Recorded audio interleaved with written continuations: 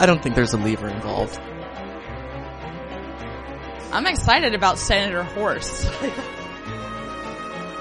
I have forgotten every other man's name. I will never get tired of saying that.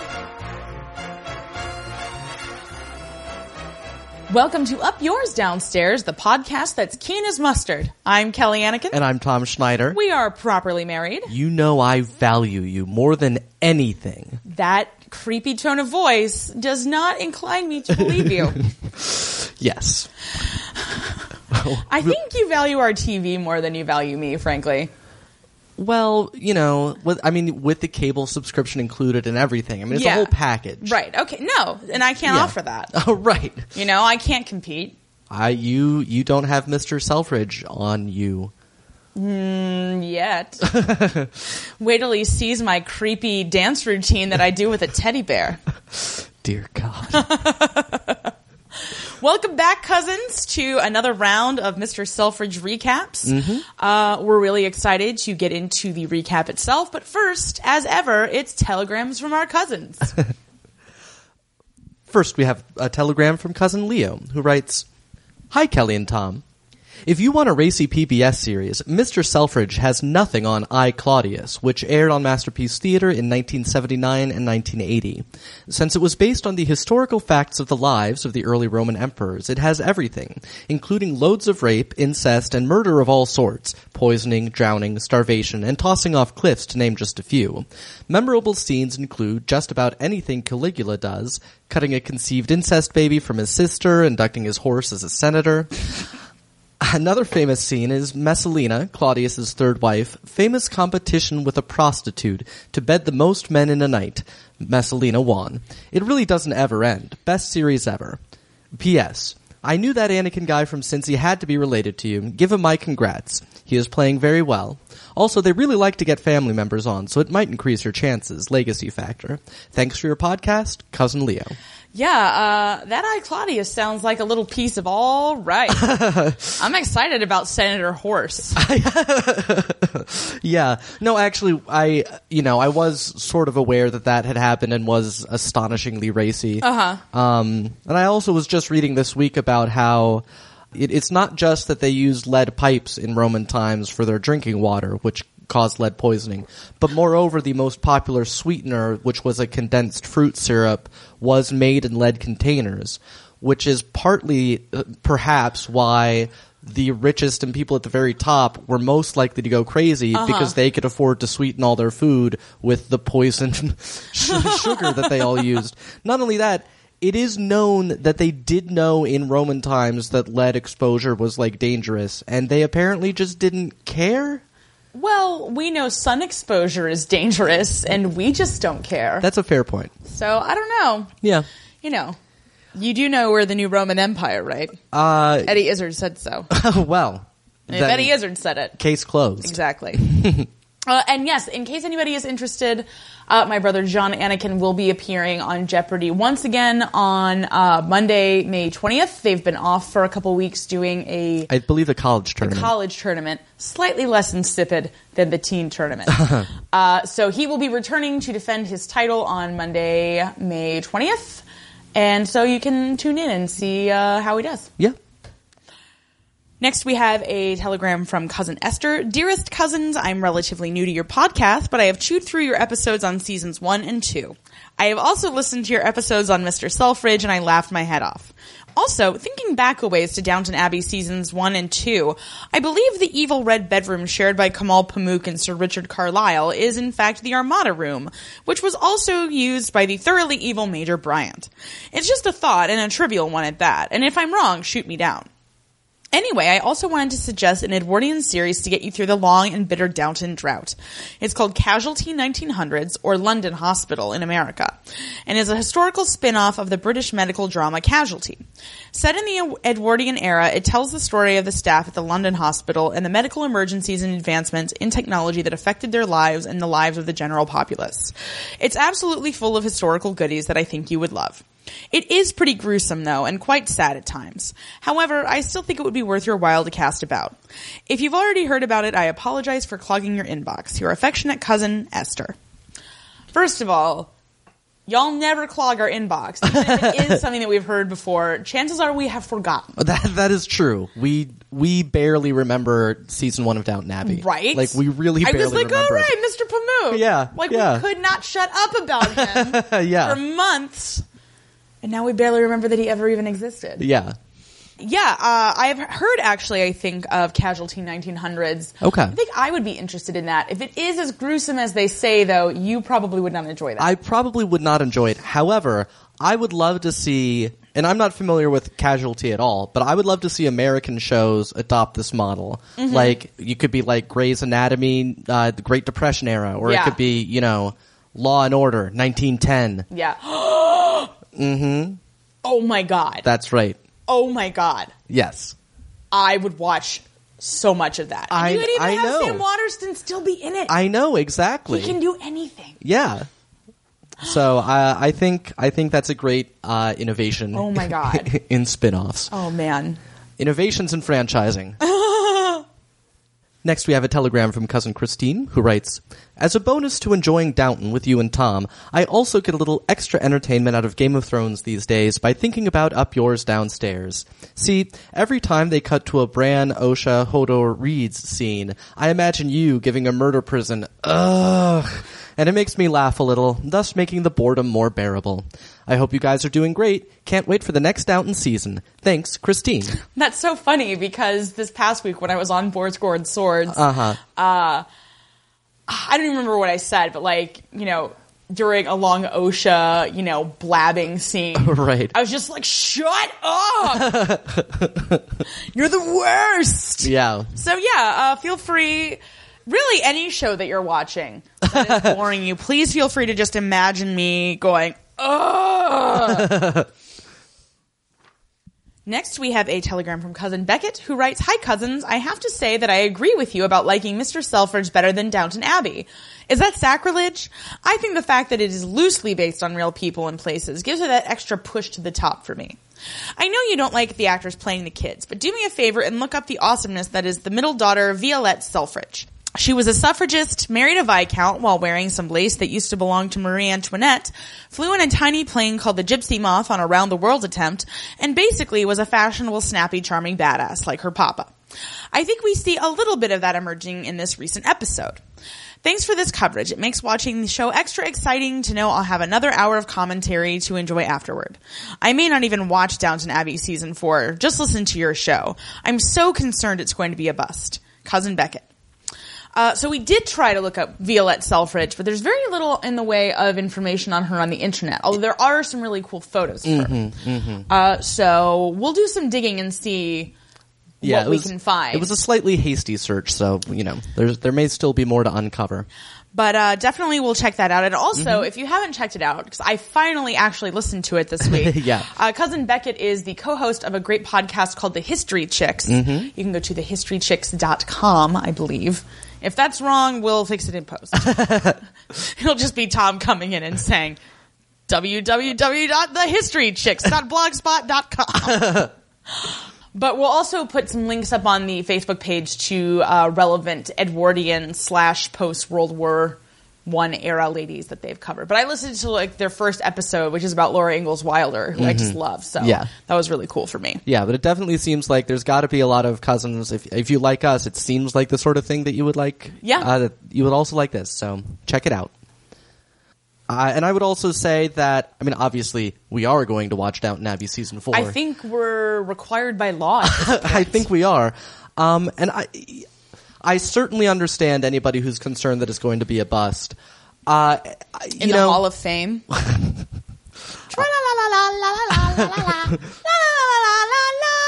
Well, right. But I don't really think so. I think it's just going to continue to be inconsistent until its ratings start to fall off. I don't see a dramatic collapse. I don't either, but I also think they have potential to make it really good again. Yeah. Because now they have to tell a different story. Right. Right. The entail is safe. It's in the hands of baby George. Right. So now they have, right? They have to tell a different story. You would think. That's not about them and their dumb money. And being stupid. You would think. I hope so. You know, we've already had Lord Grantham lose all their money like 7 or 8 times. You know, you have to think he's done with that at this point. Baron Julian, I don't think is particularly concerned with what we want or don't want. Yeah, that's true. And the one thing Matthew was actually good for was keeping Lord Grantham from throwing all their money away. So now he's gone. So. I've decided to have him buried with our fortune. He would have wanted it that way. Papa. Matthew never would have wanted that.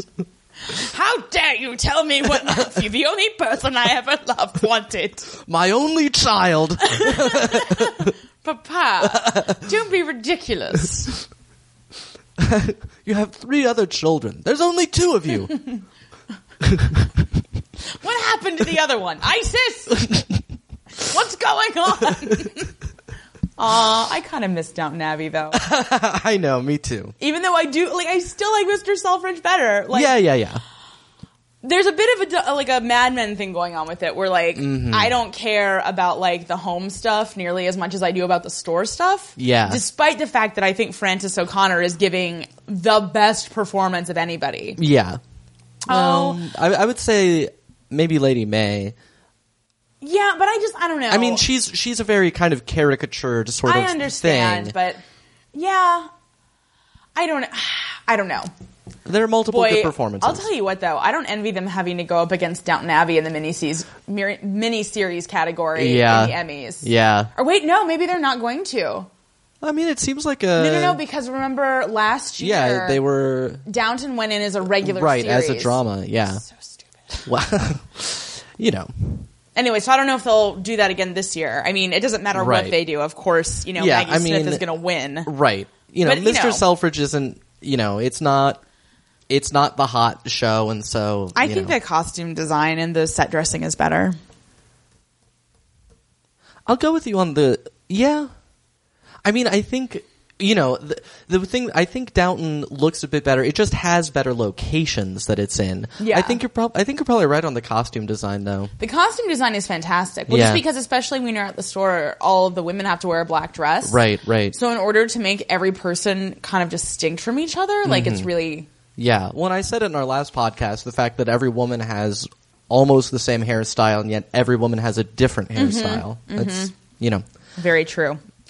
Yeah, so anyway, we love the stuff at the store. Right. The stuff at home is okay. Mm-hmm. But we still love Mr. Selfridge. Yeah, we do. But before we talk about that, I think we need to talk about The Great Gatsby, because everybody wanted us to talk about it. Oh, yeah. Set in, the Jazz Age. That's true. Oh, shit. Cousin of the Week first. Oh yes. That's important.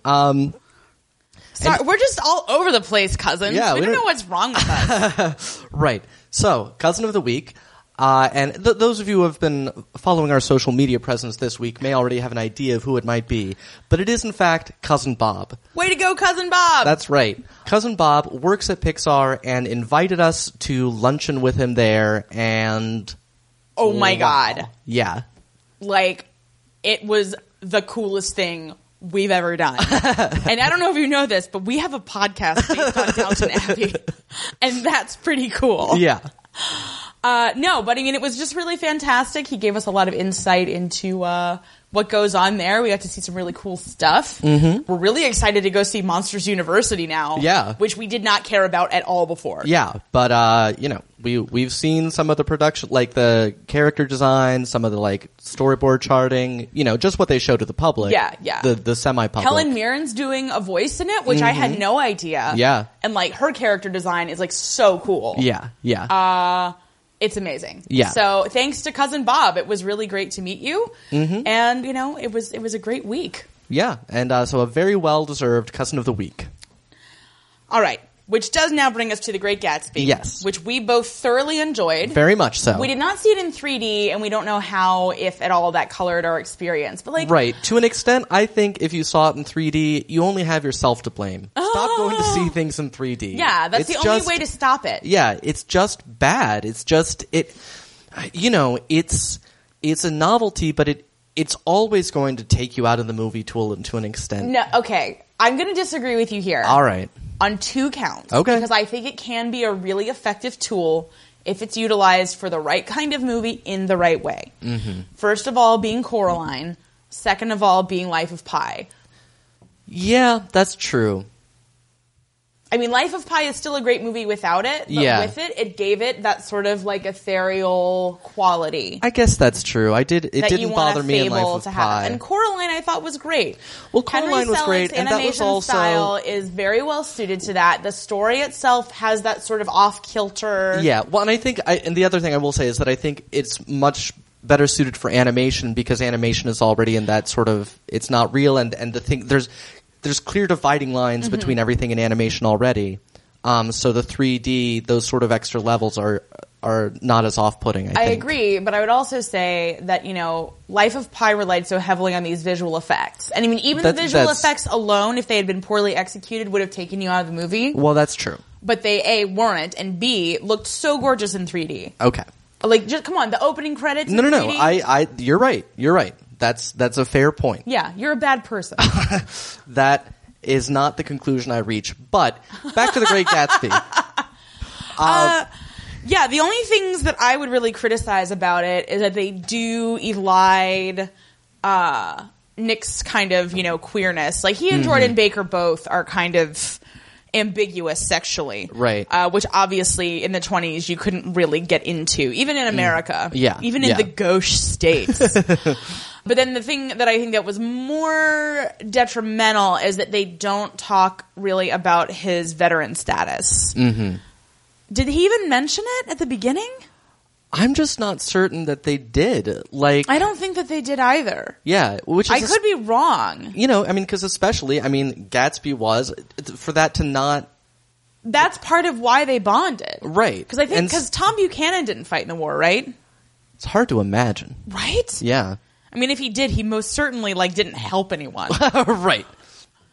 No, I mean, I'm sure, if there was any kind of draft, he got, pulled the strings and got assigned to carry a general's briefcase around in America somewhere. Yeah. But yeah, we overall like the movie a lot. We also find almost all the criticisms of it infuriating.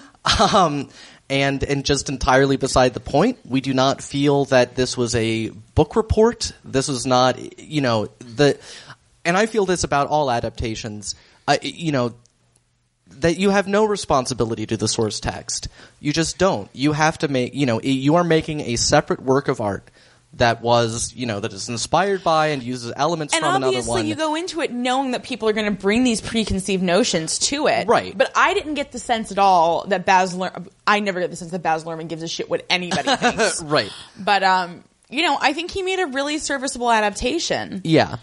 And I like the modern music. I thought that it worked well.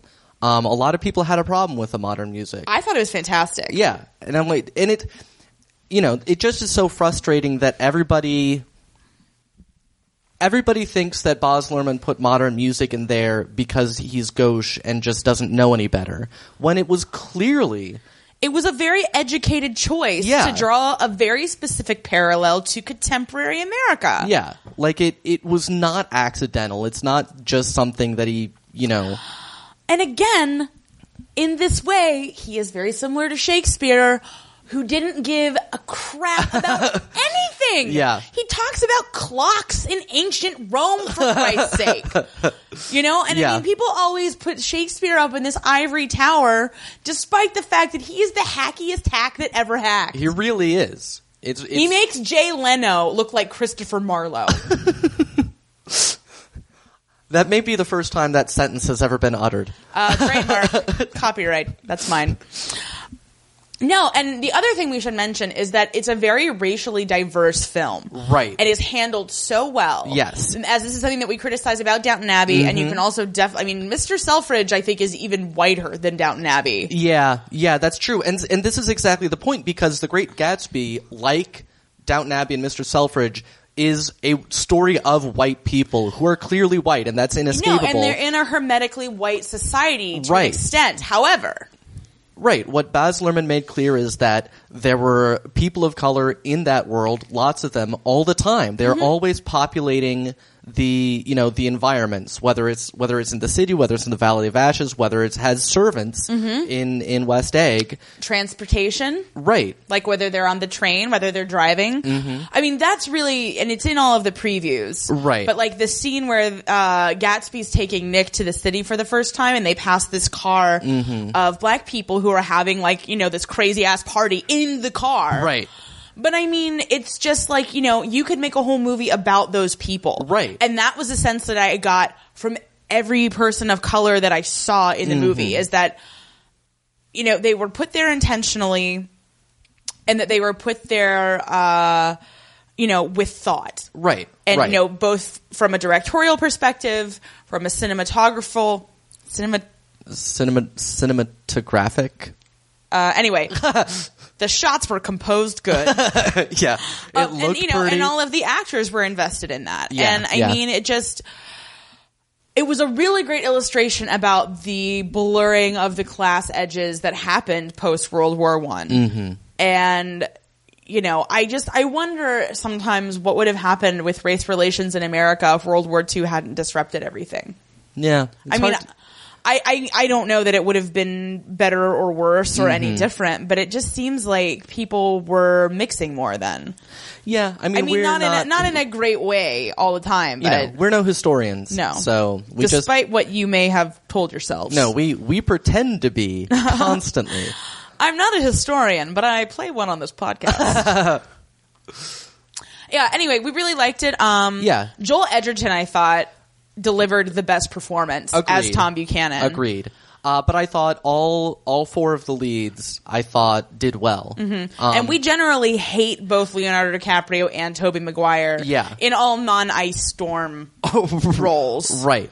But no, I mean, Leonardo DiCaprio did a good job. I certainly would have been happy to hate his performance. I thought it was the only emotionally engaged performance that he's given possibly since Romeo plus Juliet. Which, coincidence? I think not. Yeah. Also, Elizabeth Debicki right. as Jordan Baker, my personal favorite character in all of American literature. She's so fabulous. Yeah. I just know she went on to have like a great life. Yeah. I'm sure. This is what I like to tell myself when I write my Jordan Baker fan fiction. It's just called For. Don't put ideas in my head, Tom Schneider. I'm very busy already. I know. It's a miracle we're even doing this podcast. It is. Which, speaking of which... Hey! Let's talk about Selfridge. Let's talk about Selfridge. Well, one quick note, and I know we talked about this last week, but I just want to say to Ralph Lauren, why do your clothes make everybody that wears them so sad? Yeah, especially when he's like, the love. The passion. And I'm like, neither your voice nor any of these models seem to be feeling any of those feelings. Right. Or any feelings at all. They do seem all They're kind just of sort neutered. Maybe just a little glum. They're all just standing around in these beautiful places just being like, I'd really like a sandwich. But I suppose I mustn't. I haven't had a period in 5 years. So yeah, suck it, Ralph Lauren. Oh my God. And seriously, Viking River Cruises, they're not going to fundamentally change you. Have you not watched those commercials? The point of them is to keep you exactly as you are, right. Despite being in a place that might challenge your worldview and sense of self. Right. Anyway, I'm very upset. Yes.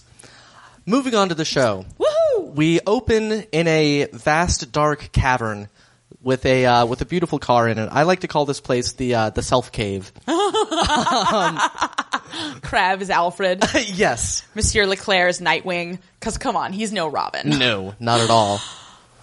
And I could be his Barbara Gordon. Anyway, okay, let's just not go down this road. No, let's not. We'll never come back. That's true. But yes, there is a very flashy new motor car there. It's a pretty nice motor car. It really is. It's very similar to the powder blue Bentley that I saw on an episode of Breaking Bad once. Yes, but it is black and a beautiful black. Like I can't explain exactly. I thought it was blue. I think, well, maybe it's just this, the seats and all that sort of thing were definitely black. I thought it was black on black, but it was a dark cave. Yeah, I think it's like light blue with actually like a taupe colored interior. No, it's not. Well, I need, we need to have our eyes checked, apparently, one of us. One of us is embarrassing ourselves right now. I can't wait to find out which one. I know. I mean, and certainly I've embarrassed myself before. It might be me. Because I just remember in a later scene when Towler's down there as well, and she was in her black dress, and Mr. Selfridge was wearing a black suit, and the car was black. You mean Monsieur Leclerc? No, it was I'm pretty sure I thought all three of them, well... No, they weren't. It was just her and him. Was it? Well, it was a black suit. I was only looking at the clothes. Not me. I know. I only look at Monsieur Leclerc. Wow. And try to imagine what he looks like without his clothes. Am I right, ladies? You're right. In any case, this is going to be the centerpiece of a new window, I believe. Yes, he's going to do a new window. And he did this at Marshall Fields in Chicago as well. The idea is that everybody will see the car, and apparently there's 36,000 registered drivers in London. They'll see the car, they'll come in, and they'll buy, all of the motoring accessories that he's stocking. So I don't think they're actually selling the car. I think the car itself is just for display purposes. Right. I mean, I'm sure if somebody came in and was like, I'll take that car, he would sell it to them. Oh, yeah. That's just good business. Right. No, but he's showing it to Mr. Crab, and Mr. Crab is like, hey, literally no one on Earth is insured to drive this car. Yeah. So now that we've introduced Chekhov's lack of an insurance policy, right. I'm sure that car's not getting driven by the end of the episode. Yeah. Monsieur Leclerc comes in and scares the pants off Mr. Crab. Well, no. What scares the pants off Mr. Crab is as he's looking at the hood, Mr. Selfridge honks the horn. Right. Yeah. And then Monsieur Leclerc comes in and he's like, ha ha ha, you silly Englishman. Which to be fair, he is. Yes. But he's also impressed by the car, and he laments the fact that Miss Towler and her keen eye are no longer with Selfridge's, causing Mr. Selfridge to be like, wait, what? Right. Because I guess he was so busy being a huckster that he forgot about the little people. Like, this just happened. Well, but he knew that it happened, but he didn't think it was a firing offense, and also, if you'll recall, he had a lot going on at that moment. Oh, right, because she didn't see his wife anywhere. Right. So some drunkard throwing up on the Queen or whatever was going on is not...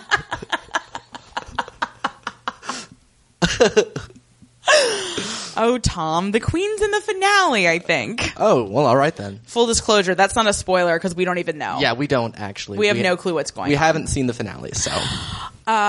Anyway, so he's disconcerted by Miss Towler's absence. Yes. We then see Miss Towler with Fat Thomas, Victor. We also keep wanting to call him Tony for some reason. Yeah. For literally no reason that we can think of. Well, because Tony is Lady May's first lover. Right, yeah. So maybe that's... Still, he just looks like a Tony. There should be a scene where she's like, oh, your name is Tony now. I name all my lovers Tony. It's just simpler. I've got a lot on my plate. Yeah.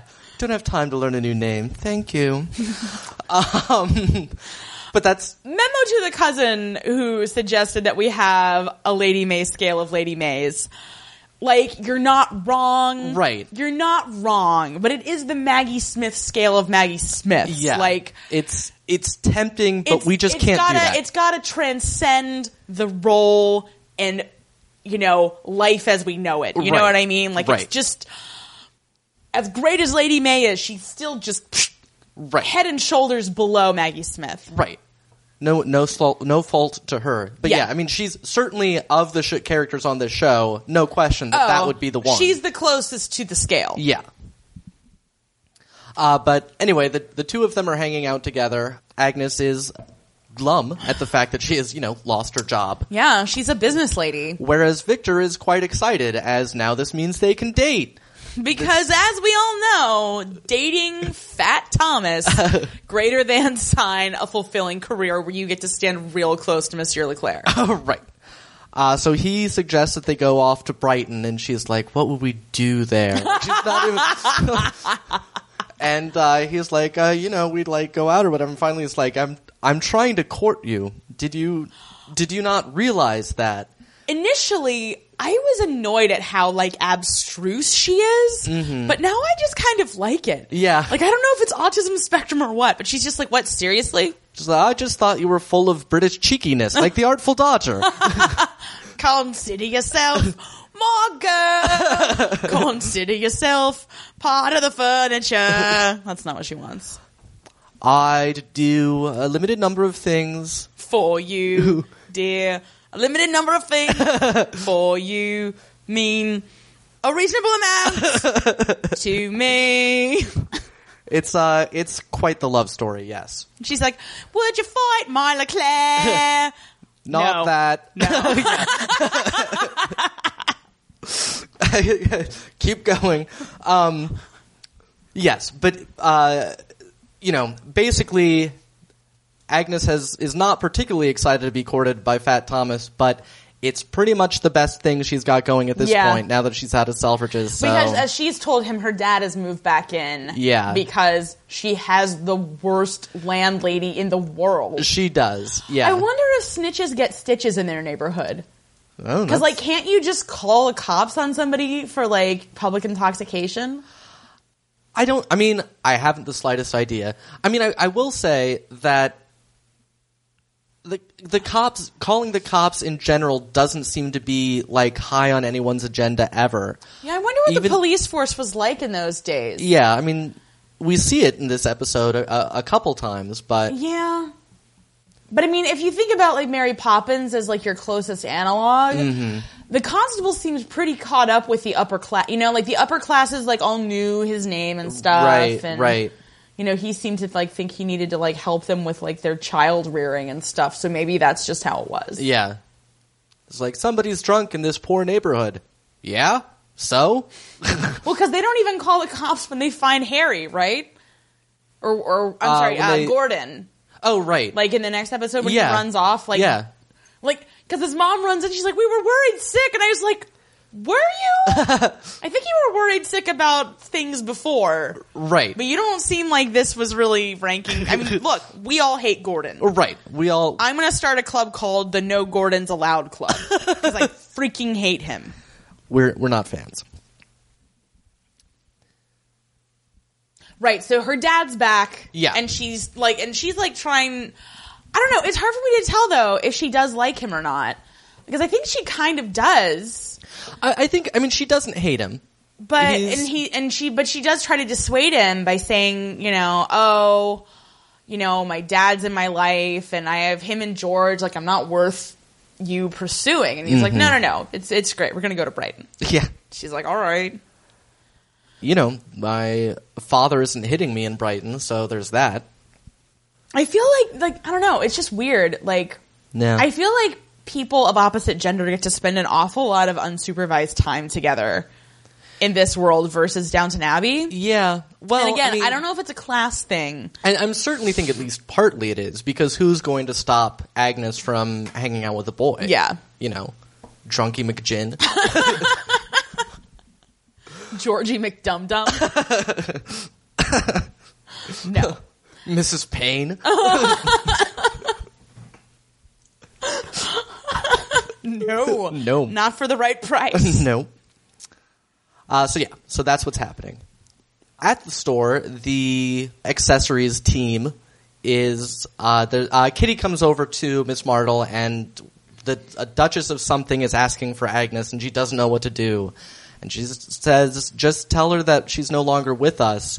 And twice in this scene, somebody is like, what do we do about the fact that she's not here anymore? I'm like, you say she left. What is... No, it's very strange. Yeah, like... Well, I think because it's these two characters in particular, it's like, should we give any detail? Or like, I don't know, but it is weird. It is odd, yeah. We also see Monsieur Leclerc and Mr. Villiers. They're looking over some new driving attire that they're putting out. Also, I just want to put a stop to something right now. All of you Miss Revilius, Monsieur Leclerc shippers, that would never work. Well, that's true. Because they're both tops. Although, I mean, if he was... he had it working with the French girl that's in New York now. I understand, but that's like... Well, I don't think they could work long term. No. Like, they can work when one of them's in town for a couple weeks. Well, and I feel like very similar to Miss Revilius. I mean, like, and we learn in this episode that Miss Revilius also a much more complex character. Mm-hmm. I mean, we'd already been led to believe that she was a very complex character, but like you just find all of these like hidden depths. Mm-hmm. And I like her character because they don't invest a lot in her. Like, we never see her outside the store, mm-hmm. but both the performance and the writing on that character are really well executed. Yeah. Anyway, but she also looks very similar to his French lady that lives in New York. Yeah, that's true. So I'm just saying, hey, shippers.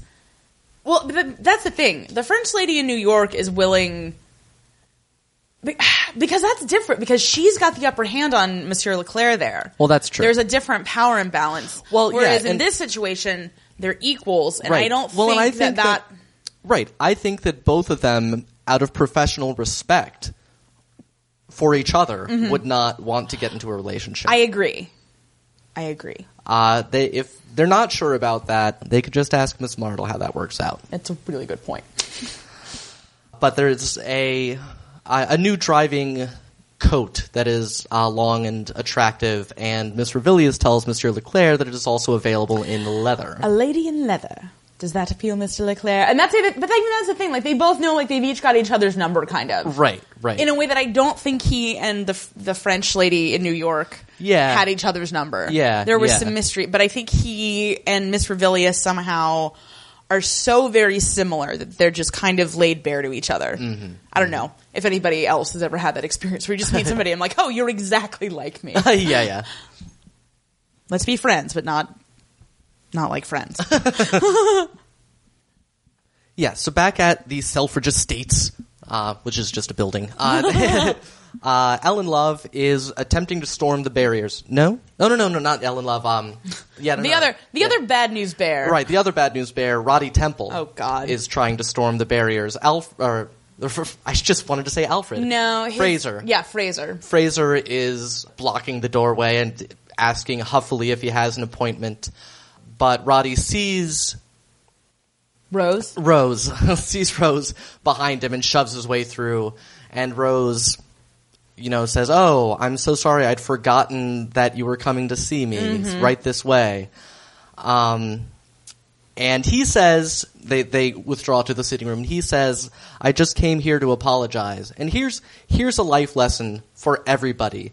Nobody ever just comes to apologize.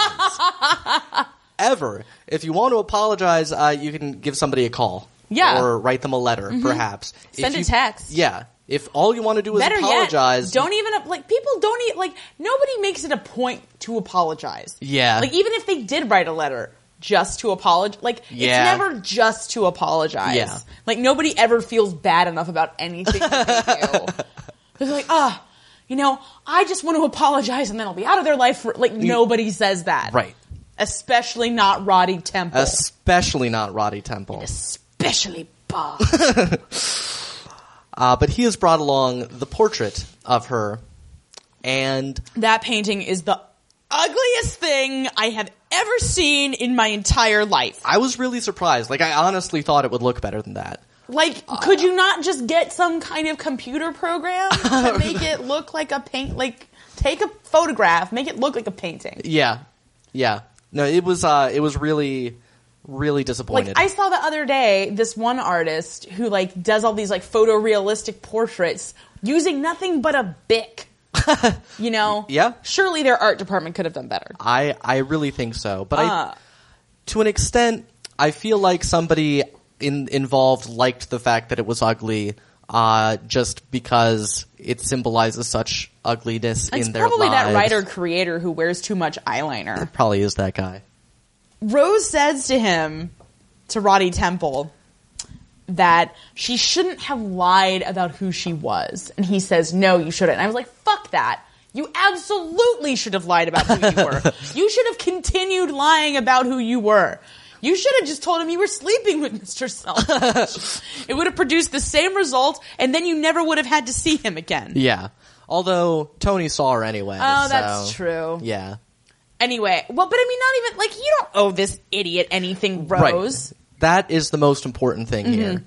that he needs to shut his whiny baby mouth. But he does not. He, in fact, forces his whiny baby mouth upon Rose. Yeah.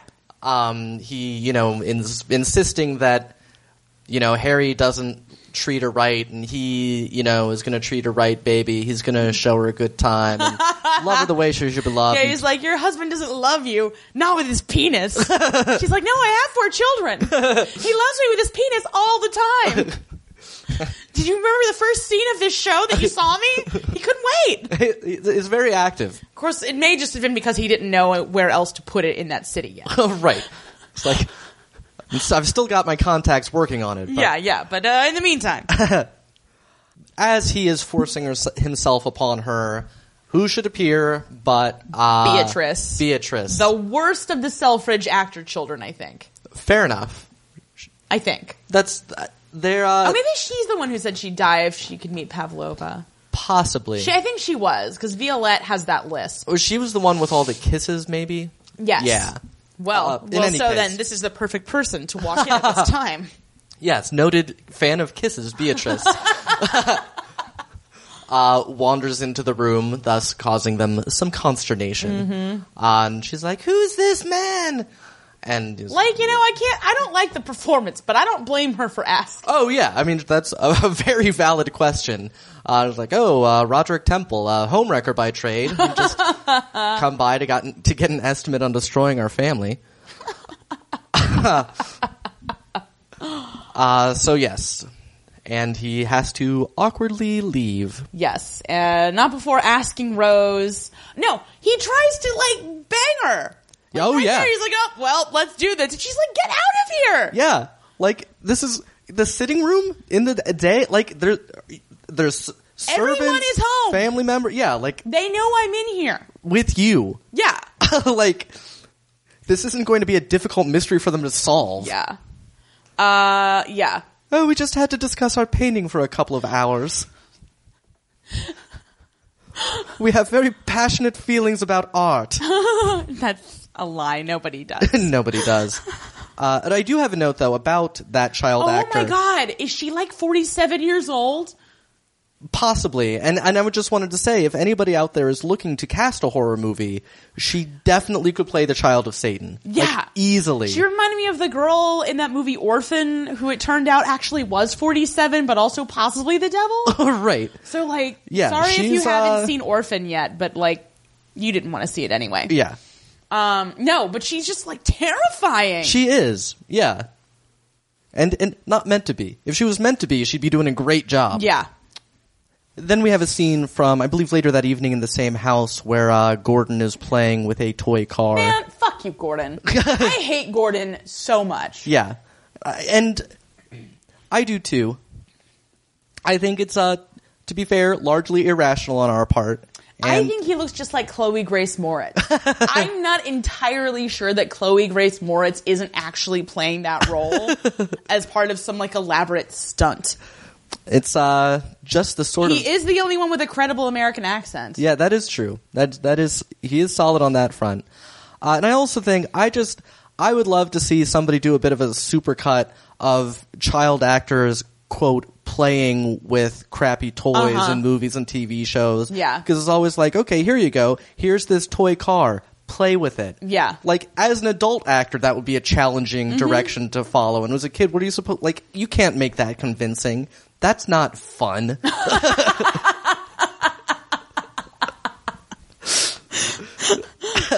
So anyway, Gordon's playing with his car and he's talking to Mr. Selfridge about the car that Mr. Selfridge is going to display. Right.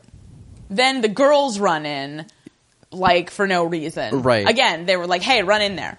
Yeah. So Beatrice has her hair up in rag curlers. This is the weirdest part, actually. Okay. Is that in several scenes in these 2 episodes, you see the girls with their hair up in rag curlers, but, their hair is not ever curly. I think we see Rosalie with it, and that could make sense. Yeah, she turns her hair up, so she might just be getting extra body. But, Beatrice's hair is, stick straight. That's true. It doesn't actually curl. I mean, it's her and Violette who come out to play with Gordon and Mr. Selfridge, who does not think that they are worthy of cars. But so Violette says, I have a secret I can't tell you because she's the devil. Right. What the shit, Beatrice? I thought we were cool. So she's told him about the portrait, and we see him, he's found it and opened it, and he's looking at it. Right. And then staring at his sleeping wife, and she wakes up and she's like, what's going on? Why are you wearing your angry suit? What's happening here? He asks, how did you meet this guy? Where did he paint you? And, because it is, even if he doesn't think anything went on, it's a bit of a scandalous thing for her to have been, in this position. Yes. Her in particular, she was just hanging out with this dude by herself. Right. Yeah. And this is the scene in which he says, I value you more than anything. And I'm like, ooh, value is not the same thing as love. No, by it's any not. means. Mm-mm. I appreciate that you value her a lot, but... Well, because, here's what I would say. I love you the most, right? Mm-hmm. Yeah. I also value you the most. Sure. But if I don't also love you the most, then it doesn't have any meaning. Right. If that's what you want, Right. It's just you barely beat out, my new car as something I value. Yeah. Yeah. You're putting it on the same scale as all your possessions. Is this the scene where he says that? It's where I wrote it down. Right, because she goes over and she's brushing her hair or whatever. Yeah. Okay. I don't know why I thought that was later. Well... No, but this has one of my favorite line readings on the part of Jeremy Piven where he's like, he caught you well. And the subtext is clearly, did he put his dick in you? But he also says that he didn't realize that she missed painting, and she says that she didn't either. And I only looked at this for a half of a second, because I don't want to read too much about the actual history of these people. Right. I don't know. I'll have to make a decision maybe, when we get to the finale, maybe we'll, actually look into the history a bit more. But there is still season 2. Yeah. And I would kind of like for there to be at least a bit of an element of surprise. Yeah. No, I feel much the same. But I did find out that from the age of 24 to 28, Rose Selfridge was living abroad in Europe. Oh, wow. I think, as an artist. And wow. She didn't meet Mr. Selfridge until she was 28 years old. They didn't actually marry until she was 30. Wow. So I found that absolutely fascinating. Because that is definitely not a story that we're going to get from Downton Abbey. Yeah. And, they don't really get into it here. Because, it's not especially relevant. Yeah. But I just, wow. Yeah. She is a really cool lady. Yeah. Just the fact that she made it to 28 without A, getting married, or B, getting impregnated by anybody. Yeah. That's awesome. Mm-hmm. And she was living in Europe. She probably wasn't a virgin when he married her. Not trying to cast any aspersions, but we're all adults. He liked how she had virtue or whatever. Oh, but she asks him where he's going so early in his angry suit. Right. It turns out he has his angry suit on for another reason. Yeah. Not just confronting his wife about the ugly painting that she is now foisting off on him as a gift. Right. Worst gift ever.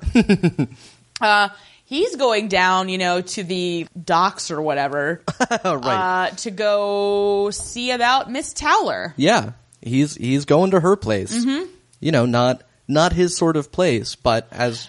No, but he came from a hardscrabble childhood, so he actually fits in everybody can see that he is, a swell. Yes. But yeah, because he comes in and Mrs. Payne is like, no gentlemen callers. And he just hands her some money and she's like, wait there. Yeah. And I have to say, I enjoy Mrs. Payne. I wouldn't want to live there. I enjoy her performance. Because she doesn't give the single solitariest of fucks about anything. She's like, yeah, I'm a terrible landlady. Shut up.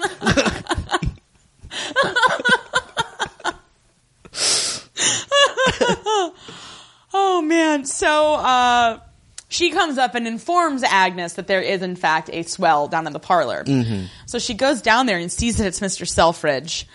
And, he's like, come back to work. And she's like, but my drunk dad. And he's like, hey now, he's not you. Which is actually a pretty revolutionary attitude for the time, as we see in later scenes. But I mean, we see it even in Downton Abbey, you know, because, you know, for Mary to have lost her virtue reflects really badly on both of her parents. Right. And her sisters. Yeah. I mean, just, you know, everything's so dependent on reputation. Yeah. And as Mr. Krabs said, you know, in London, reputation is everything. Right. But, you know, Mr. Selfridge is trying to Americanize in his own small way. And he's like, you know, you're talented. This is where he says, you're just like me. You're keen as mustard to learn. Yeah. And it's funny because I don't think his performance is nuanced enough for us to actually see that that's genuinely true.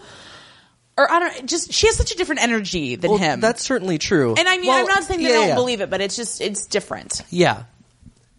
Yeah, it's a very like moving scene, you know, largely because of Agnes and just her, and because then she says that, you know, she's stuck with her father and she can't get rid of him, and she's tried and he keeps finding his way back, and you know, and she's tearing up about it, and he hands her his handkerchief and is like, "Is he here now?" And she's like, "Yeah." It's like, "I'll talk to him." Oh my god! And then see, here again is where casting Jeremy Piven, I think, really pays off. I mean, it's a shame that he can only kind of hit it in these fits and starts. Yeah. But like when he is playing the side of Harry that gets full of rage and just, I mean, it's a very affecting scene because he goes in and they're well matched actually. Yeah. Reg Towler and Mr. Selfridge in this scene. So he goes in and he's saying, "Okay, listen, you need to get this shit out of here. Leave your daughter alone. If I ever see you again, you know, why I oughta." Right. Unspecified consequences. So Reg Towler then, like, because Mr. Selfridge puts down a bunch of banknotes, which look really flimsy. Yeah, I mean, I don't understand what kind of currency that is. I certainly assume it's historically accurate, and I think it may have been, you know, essentially personal checks, because I understand it, that was at various times, maybe not this one, most of your transactions where you just had a bunch of checks drawn on a specific bank rather than, you know, paper money. Yeah. And I mean, that looks consistent, like that kind of thing. Yeah.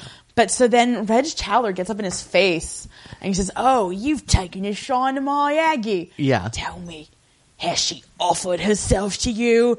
And Mr. Selfridge loses his shit, man. Yeah. He goes nuts on him. Yeah. He, like, chokes him. He's, like, got him pinned to the table. Yeah. And he's like... Like, he picks him up and throws him down onto the table, essentially. Like, it's... Yeah. Well, and again, I just think it's a testament to the very complex sexual politics of this show. Yeah. Because... Well, I was actually just going to say in the previous scene that it's really impressive to see him have all these professional relationships with women that are not sexual at all and are not going to be. Yeah. It's not on the table. Blankets up! Right. You know, despite the fact that he is, you know, very sexual and does have inappropriate relationships, but when it's business, you know, with most people, he's... No, and I like that he's not infallible. Yeah. But, I mean...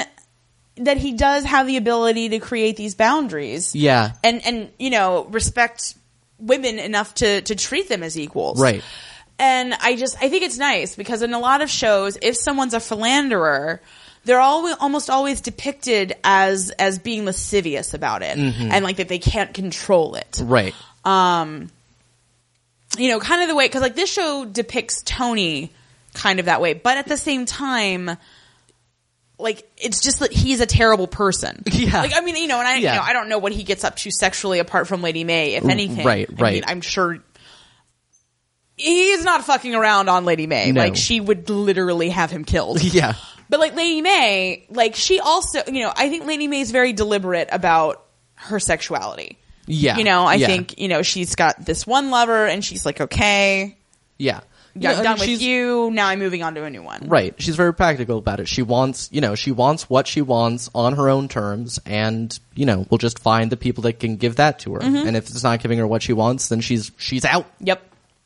But, no, so I just think that it, you know, I think, you know, this is a scene the first time that I watched it, like him going and talking to her in the parlor. I'm crying. I'm crying when he's beating the shit out of Reg Towler. Yeah. Because it just, you know, it's just really nice to see a man on television really stick up for a woman that he's not even having sex with. Right. And that doesn't the want to. idea Yeah. that he would be, like, that his assistance to her might be contingent on a sexual transaction throws him into this kind of rage. Yeah. It's just nice to see Yeah. somebody with some GD integrity. Yeah, yeah. Sadly, after this great scene, we then have the least successful sort of part of this episode that's distributed out through the rest of the episode, but it's flashbacks, which... Yeah. I mean, and here... Yeah. I mean, this is where you really do see that this is kind of a cut rate, Yeah. situation Because here. they're not good. I mean, they're they're a bad idea. Yeah. B, they're not executed well. Well, they're all of his father, and they're all in these vague... Like, is this a Steven Spielberg movie? And it's... And by the way, the person playing his father Oh my God. has one of my favorite American accents, and by favorite I mean worst, on the whole show. But I enjoy It made me want to go see a Tennessee Williams play in London. Like, that's what it made me want to do. Well, it's interesting because, his dad seems to have this, really thick Southern accent. Yeah.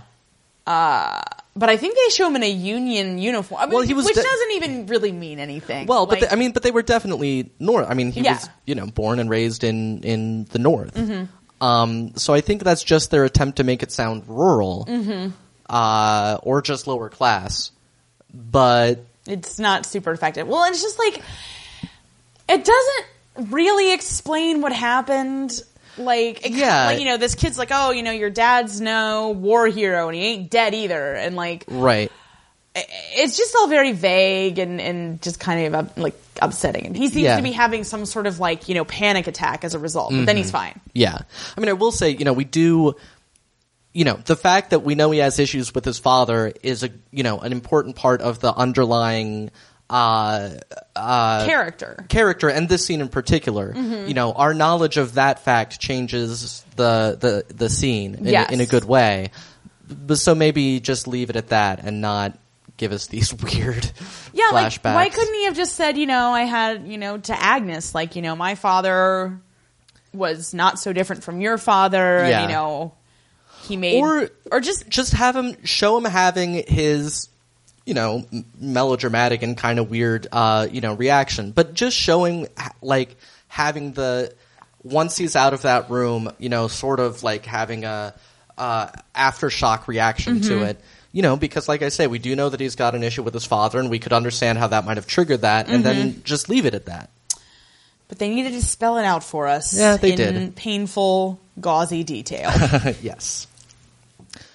So then, having dispatched Reggie Towler to the land of wind and ghosts. Good riddance, because he did make me very uncomfortable. Oh, yeah. Yeah. Mr. Selfridge gives Agnes a ride back to the store in a fancy car. Not the fancy car, I don't believe. No. The fancy car is still in the basement. Yes, but she is, looking out the window excitedly. Well, I think it's her first car ride. Yeah, no, I think that was because he asks, how she liked it, and she says, it feels like we were flying. And he says, who knows, someday you may do that too, which is great. And then he tells her, as she's going in, don't apologize, don't explain. As a tactic, it's always worked for me. I just wrote that down in its entirety. I just think it's amazing. Yeah, No, and it's just, there's so much mutual respect between them. It's just really, really cool to watch. Well, it's just sort of, because, when you think about what he did for her in the first episode, both in the sense of getting her fired and then hiring her at his store. Right. It's just so rare that gestures like that actually pay off. Yeah. No, he took a random chance on this random shop girl, and it's working out for him. And I also like to note, as she goes in, there is a uniformed man stationed at the door, presumably to keep out gin-soaked bums. Well, maybe they only installed them. Well, yeah, that's true. After the gin-soaked bum got in.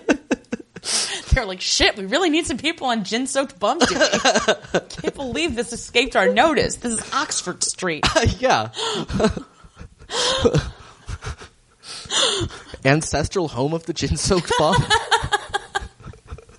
Our crest is beefy to Bono.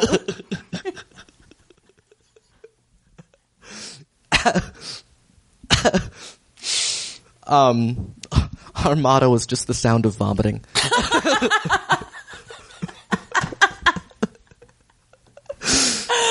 Oh, that sounds fun. Yeah. Except not. Vomit is disgusting. No, it is. It is. But in the blissfully gin-soaked bum-free store, Agnes does in fact just walk up to accessories and announce that she is returned. And, Miss Martle at first is like, that can't be, and she says that it is, and she says, well, I'll have to check with Mr. Grove, of course, but go ahead and get started. Like, she's like, all right then. And Monsieur Leclerc is in the vicinity, folding some accessories or whatever, and he has a very French reaction. yes, He's like, oh. he is pleased. He's quite pleased. And Agnes starts folding accessories next to him and is also quite pleased. Everybody's so happy. Yes. Shippers, start your engines. Yes. It has at this point presumably been about an hour since Mr. Selfridge showed up at her door, and I'm 100% confident that she has not thought of Victor one time in this whole time. Way. Yeah. No way. So, suck it, Victor. Speaking of... This is where he's peering through the Yes. porthole. Okay, I knew it was him peering through something. Because all I wrote down is, doesn't Fat Thomas have a job? Well, yeah, but no rich ladies needed sexing at that exact moment, so... He's still observing, the theft that is happening. The fiddle that they're running. Oh, is that a thing? Yeah, like a scam is a fiddle. Interesting. Yeah. Like the Pied Piper of thieving. So he just is watching them do that. Is that all that happens there? Yeah. Okay. So the next scene is one of the best scenes ever. Yeah. Like, not just in this show, just in general. So Ellen Love rolls up to the Selfridge residence and announces, Miss Ellen Love to see Mrs. Selfridge. Yeah. Now, this does not raise Fraser's hackles. No, it doesn't. I mean, well, a lady coming to see another lady. Well, right. That's not unusual. Yeah. So she's shown into the sitting room, and Mrs. Selfridge comes in and is very polite and asks if she'd like some coffee. And Miss Love says, no, this is not a social call, I'm afraid.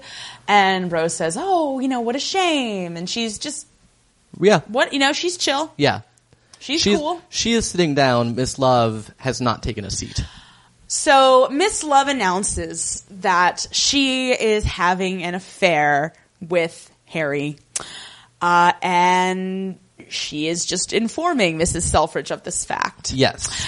And instead of actually reacting to this, Mrs. Selfridge just says, oh, well, I think I'll have some anyway, and rings the bell to get a cup of coffee. And, this is the second time, and the first being her conversation with Lady May, where our jaws just hit the damn ground. Yeah. We were like, what a badass. Yeah.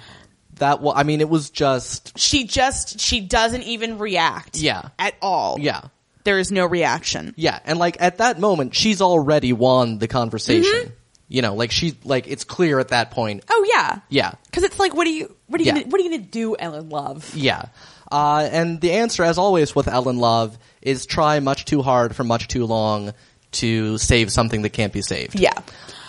But it's just a phenomenal scene because I really, really like the actress who plays Ellen Love.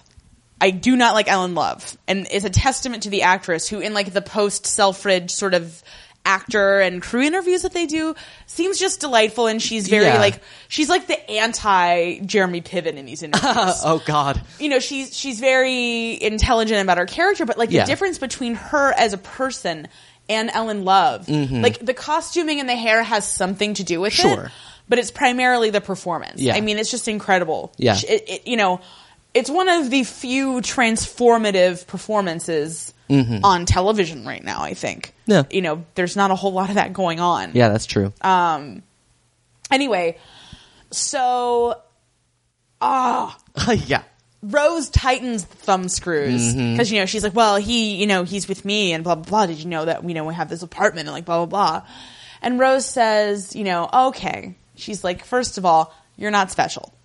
You're one in a long line of chorus girls. And, Ellen Love takes umbrage at that. And she says, oh, well, that may be a mistake on my husband's part that you're not a chorus girl. Like, oh, he might have just, Yeah. It's like, oh, well, usually, but I'll make an exception this one time.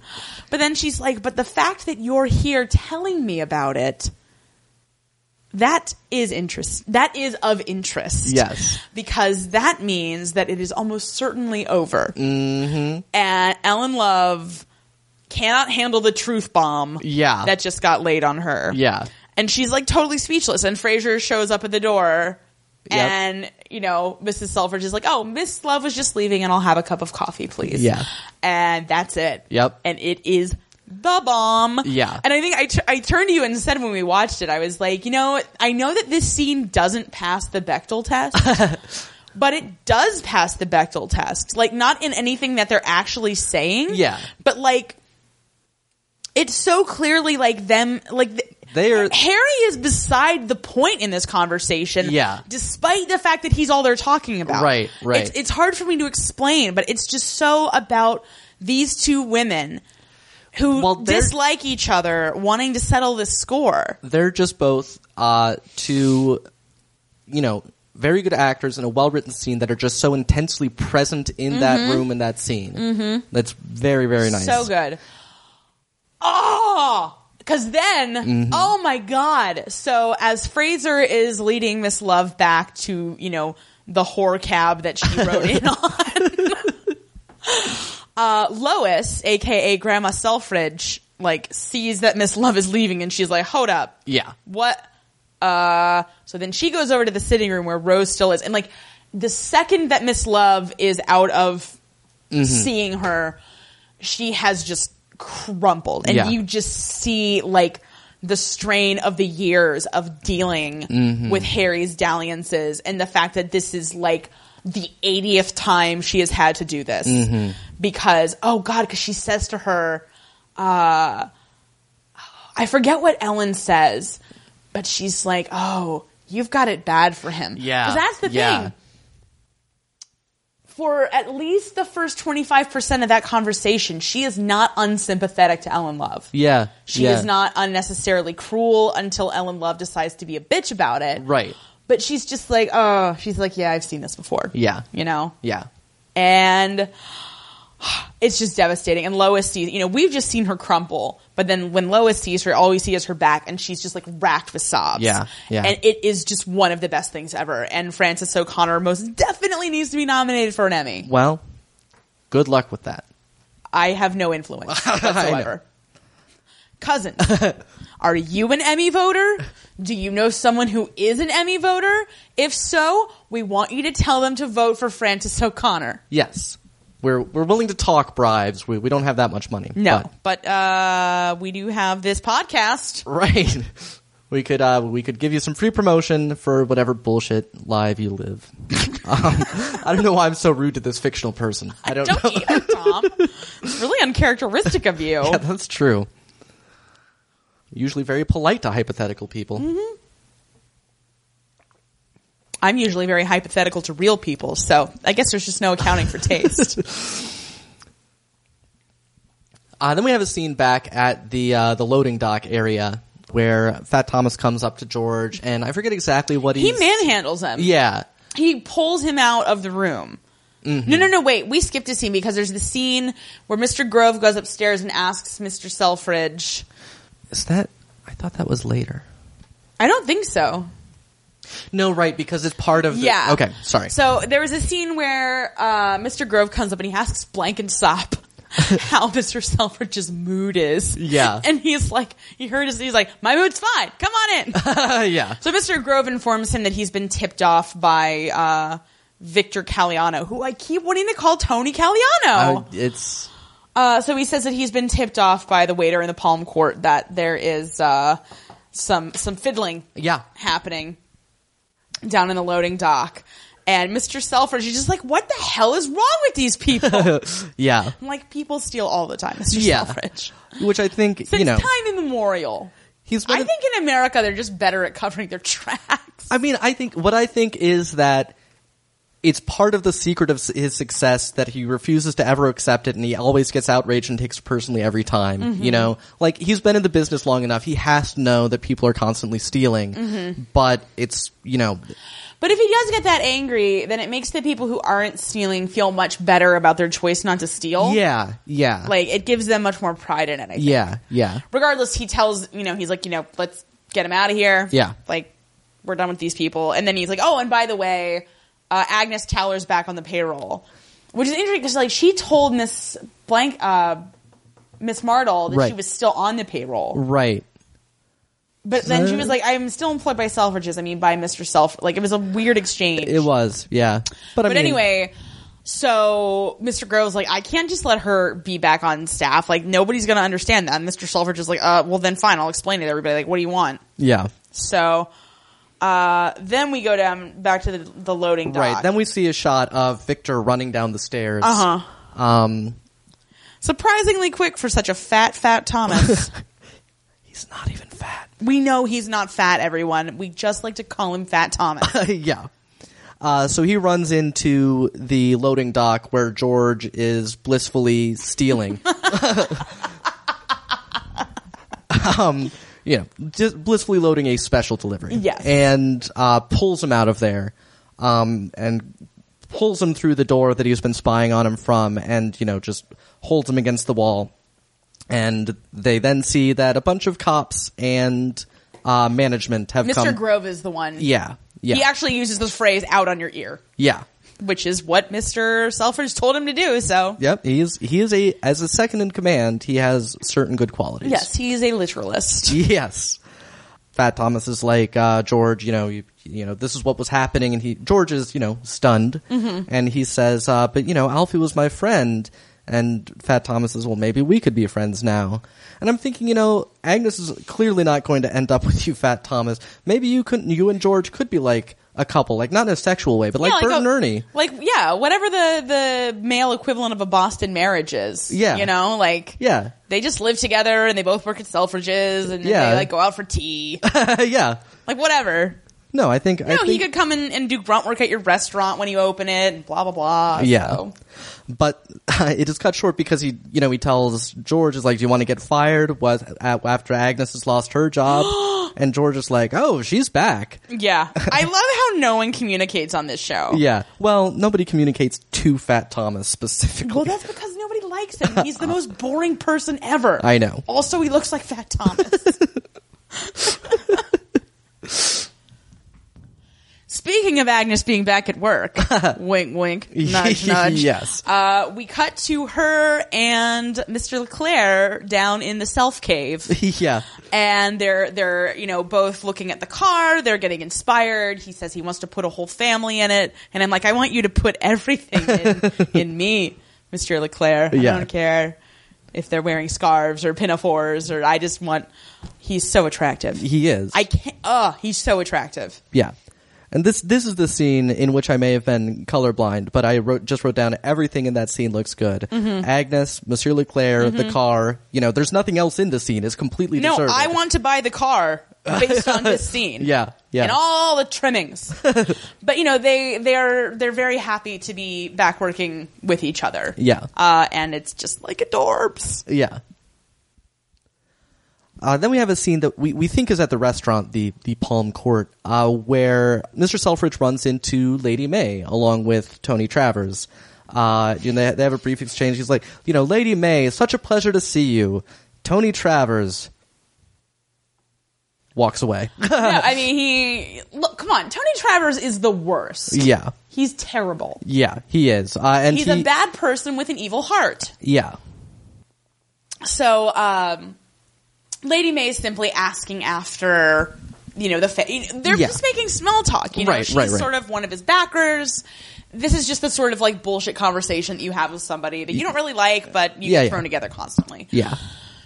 So, Tony Travers starts talking smack about Rose and Roddy Temple, and he's saying, oh, you know, he's a very bohemian sort. I can't believe you let her go down to the artist club or something. It was like the Chelsea Arts Club, maybe? Yeah.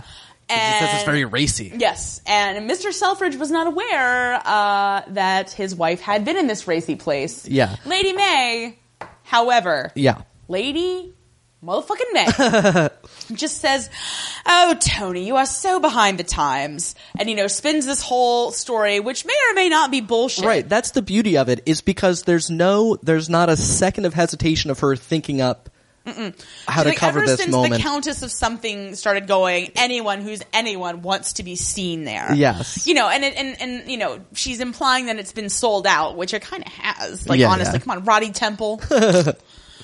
She manages to kind of like neutralize him, and Mr. Selfridge like goes off. Right. And she tells Tony as they walk to their table, if you're going to do something like that, tell me first. Because she could have, orchestrated that beautifully if she wanted to. Yeah. But I don't think she would have let him do that, because I think she likes Rose. Right. I don't Right. think that they really like each other, but I think that they respect each other to a certain degree. Yeah. Well, she just wanted him to tell her first so that she could say, no, you can't do that. And he says, I'm not even allowed to think for myself anymore. And she says, that is not the point of view. Yeah. In fact, I'm not entirely sure what the point of view is anymore. Yeah. And so he's like, fine, I'm leaving. We're done. So he stalks off. I think that the cinematography on this show relies way too heavily on the use of mirrors. Well, yeah. However, it's her looking at her compact and Fat Thomas in the background. Yeah. And she's clearly, she's been building to this for a while. She's like, Yeah. well, Tony's, a bit too much of a loose cannon, so I'm in the market for a new cook / vagina tender. Caretaker. Caretaker. That sounds much better.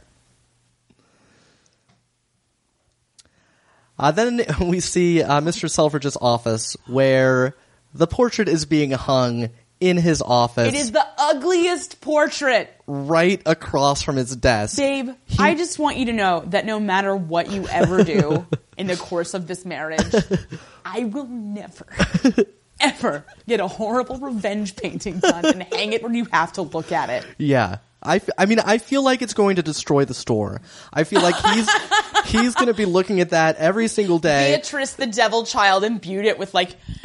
satanic qualities. Yeah, he just starts making worse and worse decisions because he's distracted by the painting, and finally, the store ends up burning down, and the only undamaged thing in the rubble is that painting.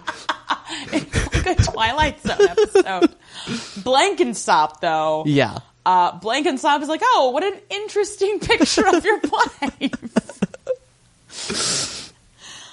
And we agree. Yes. In the sense that Blankenstop clearly does not like that painting. Yes. Interesting is what you say when you're too polite to say you hate it, but you want the message to get through. Yes. It's a very British thing of her to do. Yeah. So up on the sales floor at Selfridge's, Victor is attempting to, wrest control of Agnes Towler back, and, wants her to, go off and do something, and she's like, but we're having a meeting, and she's like, they won't miss you, and she's like, what? I have to be at the meeting? Also, the meeting is all, that was what I was like, oh my god, Agnes, don't go. The meeting is all about you. Yeah, yeah. If she wasn't at that meeting, yeah. Well, Mr. Grove would certainly have cause to... They would have missed her. They would have missed her, and then she would have lost her job for not being there. Yeah, yeah. Which, Victor may or may not have been at least subconsciously aware of that. He doesn't particularly want her to keep her job. No, he doesn't. He wants her to marry him. Yeah.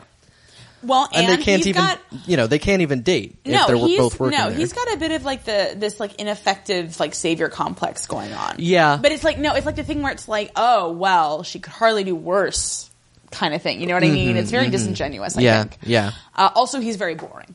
Right. But no, because he's like, oh, well, we could date in secret, and he kisses her, and I'm like, don't kiss her there. That's not in secret. Yeah. So they go and they all listen to Mr. Selfridge blow hard for a while. Yeah. About, not stealing. He does say honest endeavor together, which I really like. Yeah. As just sort of a baseline management technique. I'm like, yeah. Everybody wants to do well. Everybody wants to make an honest effort, I think. Yeah, well, and it worked out well because the point of the meeting was to explain why Agnes was back. Mm-hmm. But thanks to that other theming that was going on, it helped out that he'd lead off with, listen, there are things that you cannot do, and this is not a lenient thing I'm doing with Agnes because I'm still, Yeah, he's anti-stealing, Yeah. pro good workers. Yeah. And and again, he's just reiterating the point that he made. He's doing it more elegantly than when Miss Bunting was sacked. But he's just like, if you're having problems, please come talk to me. He's like, don't ever be ashamed. Yeah. He talks about his rise from errand boy, to stock boy, to management. And like, it's that I really did enjoy. I really liked this scene. Yeah, I did too. And, Miss Teller is at the meeting standing next to Monsieur Leclerc. And Kitty, bitch that she is standing next to Victor, and she leans over and she's like, oh, they make a great couple, don't you think? And he storms out because earlier, I think Lady Mae told him to come by. I think it was this scene after Tony stormed out. Yeah, she was yeah. just like, it's my cook's night off. Yeah, yeah. Come and make me dinner. Yeah. And he doesn't really respond. But. Yeah. Well, and he also told her at that point that he wanted to open his own restaurant. Yeah. Right, because she wanted to know if he had any ambitions. Right. But yeah, it's a nice meeting. And he does explain that, Agnes, he's not punishing Agnes for what her father did, and he would do the same for anyone else in the same circumstances. So, his speeches are, he does well with that. So back at the Selfridges' house, they're discussing the upcoming, it's not clear how far away, upcoming presentation of Rosalie, and they're looking through dresses. I think they say everyone wears a wig, I believe. Or they said something. Wears white. White? Okay. Yeah. A wig? Well, I thought it was weird, but I just sort of imagine it being like, I don't know, like extensions or something. Just something random. Anyway. Yeah, everyone wears white, and they're just, excited Well, over and it. it's in this scene. I think we might be doing this out of order somehow, but like Mr. Selfridge just sent 40 white roses to Mrs. Selfridge. Right. And, he did that by way of apology and acknowledgement that she really fucked him on that paint. Yeah. But he's like, it's like, my darling Rose, I love only you. And you're like, that's clearly not true. Right. I mean, but just, not an... It's a nicer thing to say than I value you, for sure. Well, yeah. But it's just, ugh. Yeah. It's gross. Too many roses. Too many roses. And Rosalie says that she hopes that one day she marries a man who's as wonderful as Pa.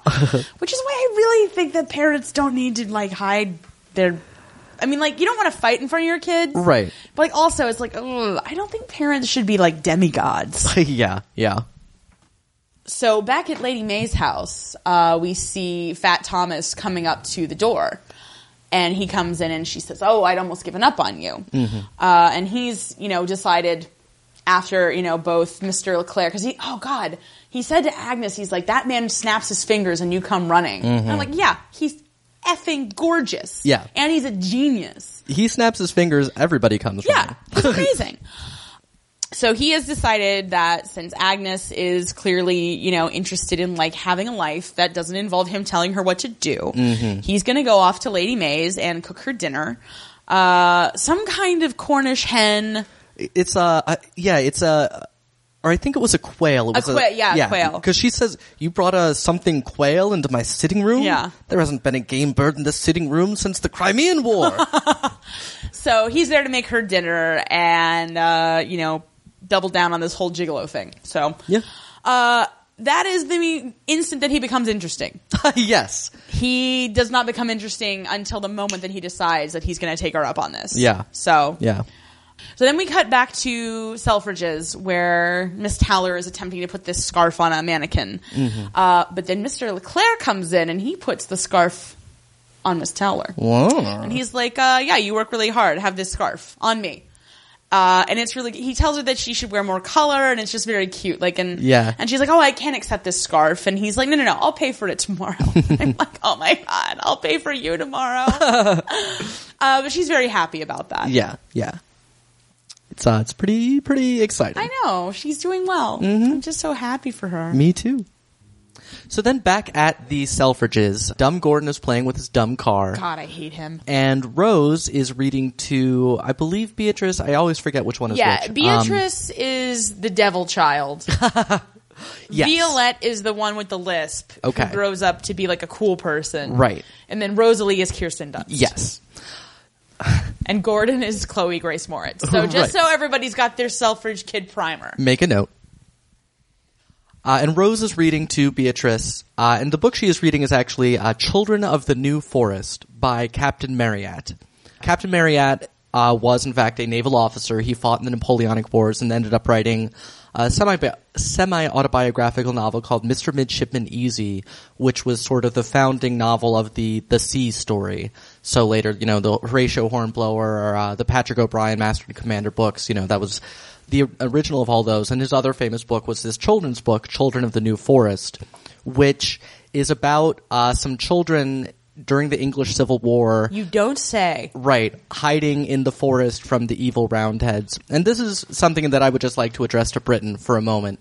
That the thing that drives me nuts about Britain is this persistent tendency to portray the Cavaliers, King Charles's side, as the good guys in the English Civil War, and the Roundheads, Oliver Cromwell's side, as the bad guys. Despite the fact that every single principle that the Roundheads fought for is now accepted practice, and every principle King Charles was fighting for is an outdated relic of the Dark Ages. Tom, he was a monarch. And thus had the divine right of kings. But he didn't. I'm pretty sure he did. Anyway. I was talking to God literally the other day. And he was like, hey, remember how Charles first had the divine right of kings? And I was like, go get me a sandwich, God. And he did. It was actually kind of cool. Oh, that's nice. You're not even a king. I know. So anyway, that's my I just complaint. have the divine right of sandwich.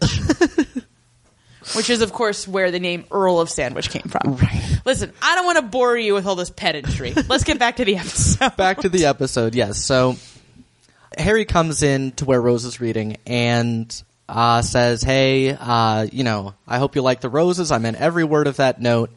And Beatrice... That was only like 10 words. I know, but he meant all 10 of them. And Beatrice says, oh, Mommy, you're blushing. Not as red as when that painter man kissed you, or as red as you'll be when you're burning in the fires of hell. And you'll all burn.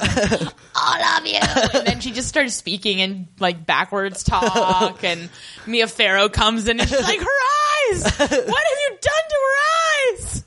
Yeah, they're kind of weird, and yeah, I'm not thrilled with her eyes. Anyway. No, I mean, it's fine. No, I was just actually struck by her. She's just the most British-looking young British girl, like, just with her, kind of receding hairline and the whole thing. I mean, it's just, many British child actors I've seen have that look to her. So I don't buy her as American, is what I'm saying. But well, she's not. Listen, you need to suspend your disbelief because there's more episodes of this show to get through. Yeah, I don't know. And she's fine. Whatever. I mean, she's no Gordon. Right. We cut to Locksley Place, or whatever it's called, where Lady May is dining on Victor's latest creation. She's impressed. She says he's a good cook, and she says, so, Mr. Caliano, or can I call you? And he interrupts her and says, Victor. No, I mean, he's on it. Like, now that he's made this decision, he's like, all right, yeah, I'm going for it. She tells him that he can help himself to a glass of wine. Thus, like, indicating, he's past round one. Right. He's made it past servant. And so now we're moving into the liquoring up phase. Right. To see if he'll be promoted to, Well, he's gonna get an audition. So we'll have to see how that one goes. She likes his cooking, but that's not what she hired him for.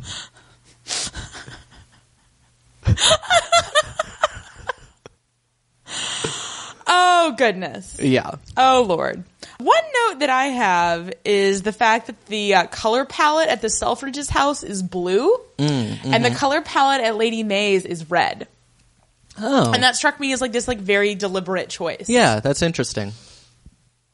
Well, and not in terms of, like, it, like, being good and evil. It's just, like, I feel like somehow, like, the red at Lady May's is just, like, her life is very clean and cut. Mm-hmm. She's married to this guy. Yeah. He stays in the country. They never see each other. She gets to bang who she wants. Yeah. Whereas at the Selfridges, like, those lines are very blurry. Like, right. they don't, they have an arrangement, but they don't have an arrangement. Yeah. Like, Lady May straight up has an arrangement. Right. Like, she and her husband were like, check it. Yeah. They may not have actually written out a contract, but they reviewed all the points. Yes, they know all the terms. Mm-hmm. The color palette at the Towler residence is soot. It's like the Valley of Ashes. Yes. But there is a bright spot in it now as we see Agnes trying on her scarf in the mirror. And then she lets her hair down, which every time on this show that any of the woman lets their hair down... They remove one pin. They remove one pin.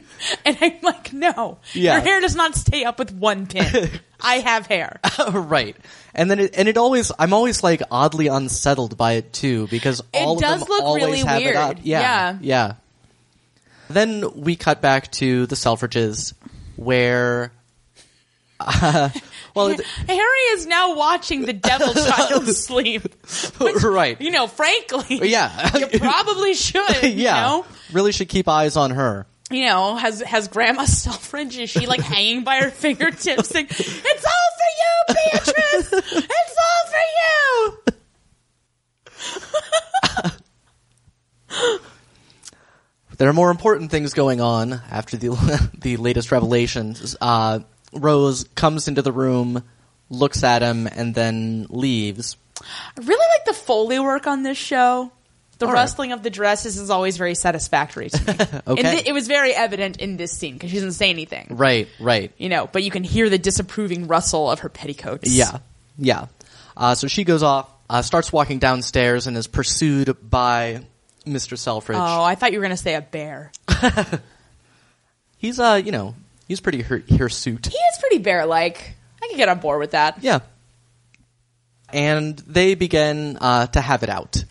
Like, I was disappointed in both of them because I was like, you need to be like in a room somewhere. Yeah. Well, I agree, except that I love those tiles so much that she's standing in front of. The tiles are really great. I'd look at those all the time.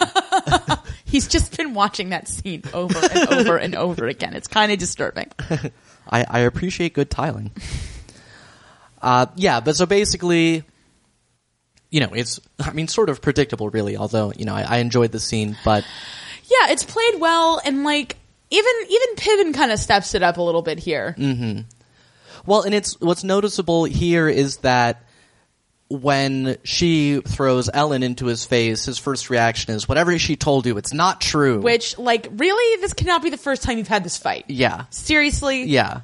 But it's just one of those things where it's, he's been ready to say it's not true about this for, however long it's been going on. So as soon as it came up, that's what came out. That's just silly to me. Well, yes, it is silly. Well, but it's so weird. Like, it's like, it's like addictive behavior. It's like, even though like literally everybody knows. Yes. Nobody doesn't know that Yeah. he's having sex with Ellen Love. People are like, oh, Mr. Selfridge, he runs that store and is banging that chorus girl, right? I mean, she did come into his store and go, I don't see your wife anywhere. I will never get tired of saying that. That's fine. If we were not already married, that would be in my vows. I'm the only person in the world that you can't say that to. That's a really good point. Because God, it's like, could God, make a rock so big that even he can't lift it or whatever? It's similar. Yeah. Yeah. Or is it like a lever? I don't think there's a lever involved. I just always felt like God should have a pretty sound understanding of physics. I think he probably does. Moving on. But yeah, Rose is not going quietly, and she, is basically saying that, there's the double standard and that he gets to go out and do whatever and she can't do anything. And I like that and this gets echoed in the next episode, but she says, you get to go out and have your fun. Mm-hmm. Because it's not, I don't think, really even about the sex. Right. Like, well, and it's not that's something, she's not worried that he's going to leave her for any of these chuckleheads. No, but it's just like, you get to go out and you get to enjoy your life, and I don't get to do that. Yeah. And again, knowing now, as we do, that she spent 4 years living abroad. Right. This has to be kind of a weird, circumscribed existence for her. Yeah. Lois seems nice, but she's no Roddy Temple. Yeah. Thank God. But yeah. But it ends with her saying that maybe I'll feel sorry for you tomorrow, but for tonight you can go to hell. Because he says, do you think I want to be this way? Right. Which, like, I have a variety of feelings about sex addiction. Mm-hmm. I mean, I think any behavior can be used to, like, systemically avoid certain things. Right. But, like, I hate it. If you are an addict, like, own it. Well, like, do you think I want to be this way? It's putting it in, to whatever extent it's true, it's also something that he uses to justify it to himself. Exactly. Making himself to be the special victim that can't control himself. And, I mean, even if he can't control himself, that's not an excuse. We're all adults and we're all accountable for our actions. Well, but I mean, that's the thing too, is like, okay, if he really couldn't control himself when he decided to cut her off, he wouldn't have been able to cut her off. Right. If he couldn't control himself, she'd be able to get him back. Mm-hmm. I mean, God knows she's sparing no effort. Absolutely. Yeah. As we're about to see. Yes, because we then see Mr. Selfridge at his club drinking, which he is not given to doing. Yeah. And Mustache comes along, as he does. Still not sure anybody else can see him. Right. It's not at all clear in this scene. Because, I mean, come on. He might have just told Ellen Love about it, but now she's hallucinating. No, remember we have that friend, Mustache. He's our friend, our special friend that only we can see. Yeah. I did actually enjoy Mustache in this scene. Is sort of this is a situation that he's experienced in. He's treading delicately. He's like, okay, you seem to be about to go on a bender. Let me see if I can head this off. Uh-huh. But whether he would have succeeded or not is unclear because one of the employees of the club comes in and says, "There's a woman to see you. I'm sorry, I couldn't stop her." Which, excuse me? It's a gentleman's club. Your entire job is to stop her. Mm-hmm. The entire purpose of this club is to keep women out of it. Mm-hmm. If women can just get into the club, why do you even have it? Well, like the lease is paid through the end of the year. Like people need somewhere to gamble. Yes. Sorry, she came in through the whore's entrance. We just assumed. We thought it was fine. Yeah. She'd been there before. Yeah. But it is Ellen Love come to once again try to save what can't be saved. And you know what? She looks a mess. Yeah. She looks an absolute mess. No, and credit too, because it's the sort of mess where she really tried to look nice and still looks like a mess. Like she's, like her hair's not right, and she's obviously like been crying, yeah, / drinking, / coking it up. Yeah, she was clearly drinking and coking in front of her makeup mirror thinking, yes, this will bring him back. This will bring him back. No, and she's just like wearing this ugly necklace and this like black dress that she clearly thinks is like sexy. Yeah. But just isn't. It's like, like maybe it would be sexy on Helen Mirren like now, but like not on her then. Yeah. So Harry is, hammered and wandering around, and we get more of the, But you know what? He's actually pretty gracious to her. That's true. That is true. Despite the fact that he's completely hammered, he's really kind to her, and he's just like, you don't want to do this. Yeah. He's just like, please don't. It's not going to work. Like, you need to just go home. Right. And she says something, I forget what she does, and Mustache says, okay, time to go. Yeah. And that it is his primary function is dragging Ellen Love from places she shouldn't be. I don't think they pay him enough for that at times, frankly. So Harry's drunk and we get more of the test footage from Super 8 or whatever and the flashbacks. I didn't see Kyle Chandler in there. That would have much improved. He would have been a much better dad. Because he even almost looks a little bit like Jeremy Piven. Yeah, that would have worked very well. And he could have done an actual, like, rural, accent. Except Kyle Chandler could never be a bad father. I'm sure.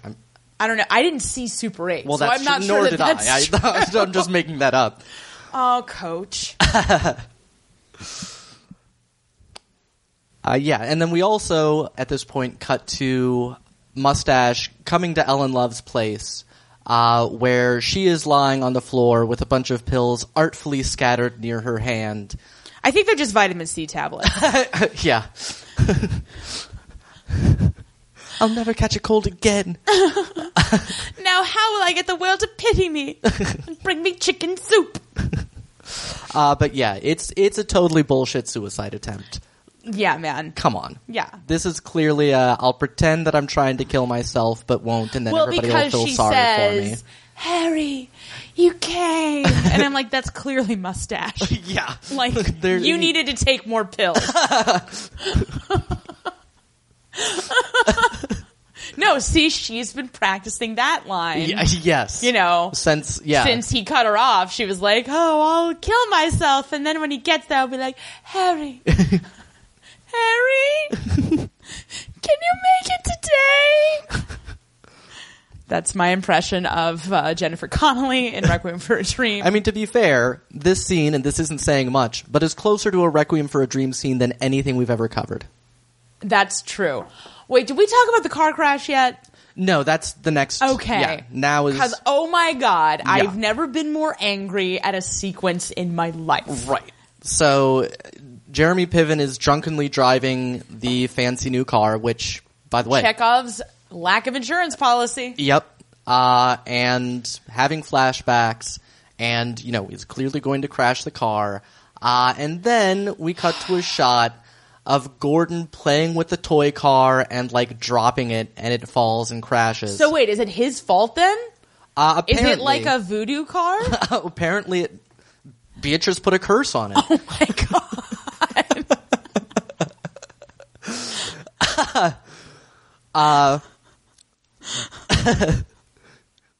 Yeah. So wait, does that mean that Francis O'Connor is the Devil's Dam? I guess it does. And yeah, and both Kelly and I, when they cut to that shot of the toy car, were just like outraged. No, because look, just, go ahead and have this bullshit car accident, which Right. is not based in fact, actually. Oh, it isn't. No, in 1911, the family was in an automobile accident. Oh. And he was in difficult health. Oh, okay. For that reason. As far as I know, that is the car crash that this is based on. Oh, well, good to know. But, you know, granted, yeah, this is a little more exciting. Yeah, sure. I mean, you know, they got to make a good story. I don't have a problem with that. But yeah, that car crash was worse than Downton Abbey's car crash. Which, you know, maybe that was their plan. I don't. Ugh. It was gross and upsetting. Yes. Just like that. Anyway. Well, the best part was hearing Jeremy Piven talk about it. Yes. All right. Well, okay. So yeah, that's the end of the episode. Then we get bonus footage of interviews with the cast. Oh my God. And like Jeremy Piven is like, this is what my agent told me to say. Yeah, and I'm and wearing my smart man glasses. Oh my, does he not have an assistant whose job is to take those glasses away from him? No, he does not. He fired that assistant and hired the new one that was like, they look great, bro. Yeah, you look so classy. You and look so, intelligent. were you like in a frat or something? Oh my God, I thought you were Russell Westbrook for a second. No, but then fortunately they have like, you know, Zoe Tapper talking about Ellen Love and Francis O'Connor talking about Rose. And then the guy who created the show, what's his name?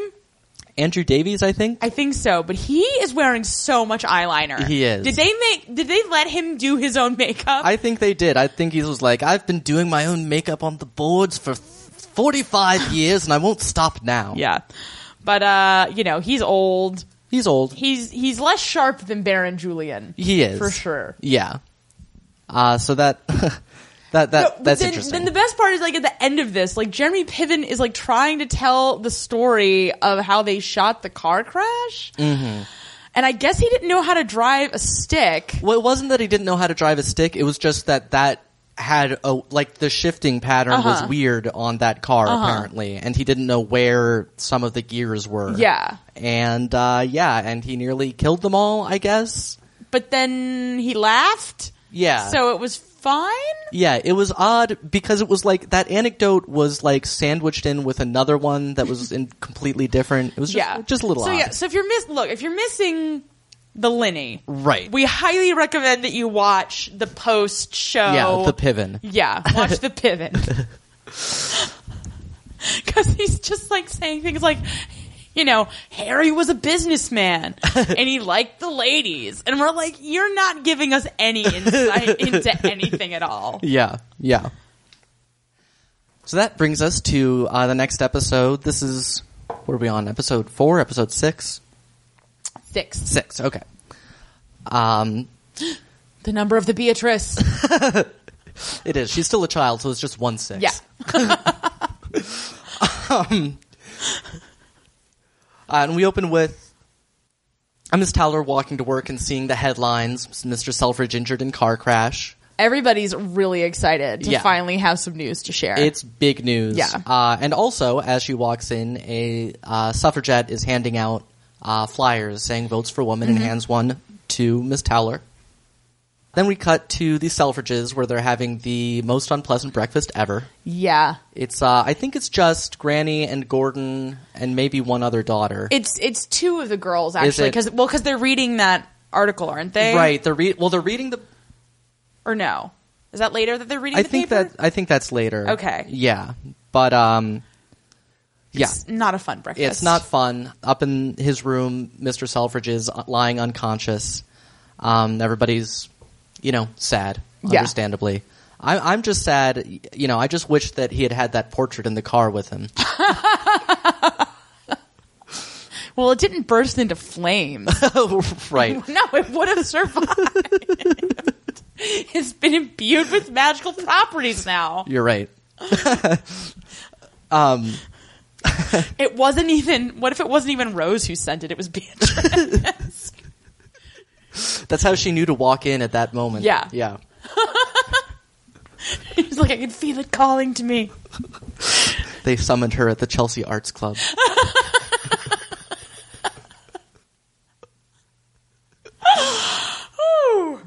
Yes. And back at the store, management is gathering to discuss, what they're going to do, and Mr. Crabbe is taking the lead. And he goes down to address the staff.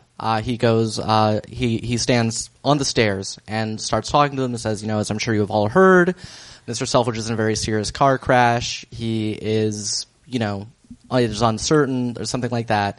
And Kitty is like, is he dead? That's all we want to know. And Mr. Crabbe is like, no, I thought I just said that. And she says, well, why are you wearing that mourning band?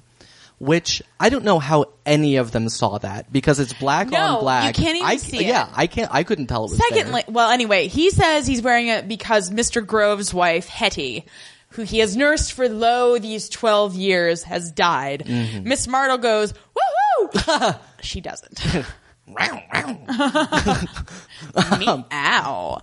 Anyway, that Mr. Grove needs their. He says trouble comes in pairs. I'm like, no, it comes in threes. Yeah, I know. Everybody knows that. It's true. But I don't understand why Mr. Crabbe is wearing a mourning band for him. I don't either, but I don't know. You know who I blame? Mrs. Crabbe. I bet this has her all over it. You're probably right. Yeah. He announces that in Mr. Grove's absence that Miss Martle will be chief of staff and Miss Revilius will be managing both fashion and accessories. To which Kitty says, oh, that horrible old dragon, or words to that effect. Yeah, and Miss Revilius sees her and has the best reaction. She's just like, what? Yeah. Like, just angry that you'd be so dumb to say that without, Yeah. You gotta look both ways before you insult a manager. this is a random question, but Okay. I am so curious as to where all the staff stash their coats and hats. Yeah. It's like when Miss Teller gets there, she's in her coat and hat a lot, and then like she like starts working. But I'm like, no, you have to put your hat somewhere. Right, and there doesn't seem to be, like, the way the store is set up with the cases and everything, there's no obvious, like, niches or whatever for them to No. be doing that. But I mean, they may have like a staff room or something like that, but they just, you know, presumably. Once again, when did Mike Mulligan go to the bathroom? Right. Back at the Selfridges, Mustache shows up. Reporters are crowding the door. Mustache is a reporter, right? Yeah, I think he's actually an editor. Oh, okay. You know, he's a newspaper man. Okay. A newspaper man, that's a broader... Yeah. Okay, yeah. But he just tells them that he doesn't have anything for them, and they're like, oh, a girl was with him, eh? What? And, you know, he has no comment. Inside... this is when they're reading the paper. Right. Because... They have an argument about the word tycoon. Right. Because, I forget which one. That's the thing. When Violette and Beatrice are in the same scene. Right. I cannot remember which one Yeah. is which. But one of them is like, I thought a tycoon was a storm. And the other one's like, no, idiot. It means a businessman. And it's great. Yeah. One note here, the paper that Granny is reading is wildly anachronistic, because the headlines it shows are British troops in Cologne, the Huns' day of ignominy, and that Lloyd George is poised for victory. And those things are both post-World War I things. That's why the British troops were in Cologne. They were occupying the Rhine after World War I as part of the treaty. And I was surprised that they would do that. Well, like that they would show it in close up. Yeah. Come on. Yeah. Like, just have it in the background. Don't you know some people have podcasts where they look for these kinds of things? Yeah, there are a lot of insufferable pedants in the world, and speaking on their behalf, please get your headline, because I'm just annoyed because I spent about 10 minutes trying to find out why British troops were in Cologne in 1910.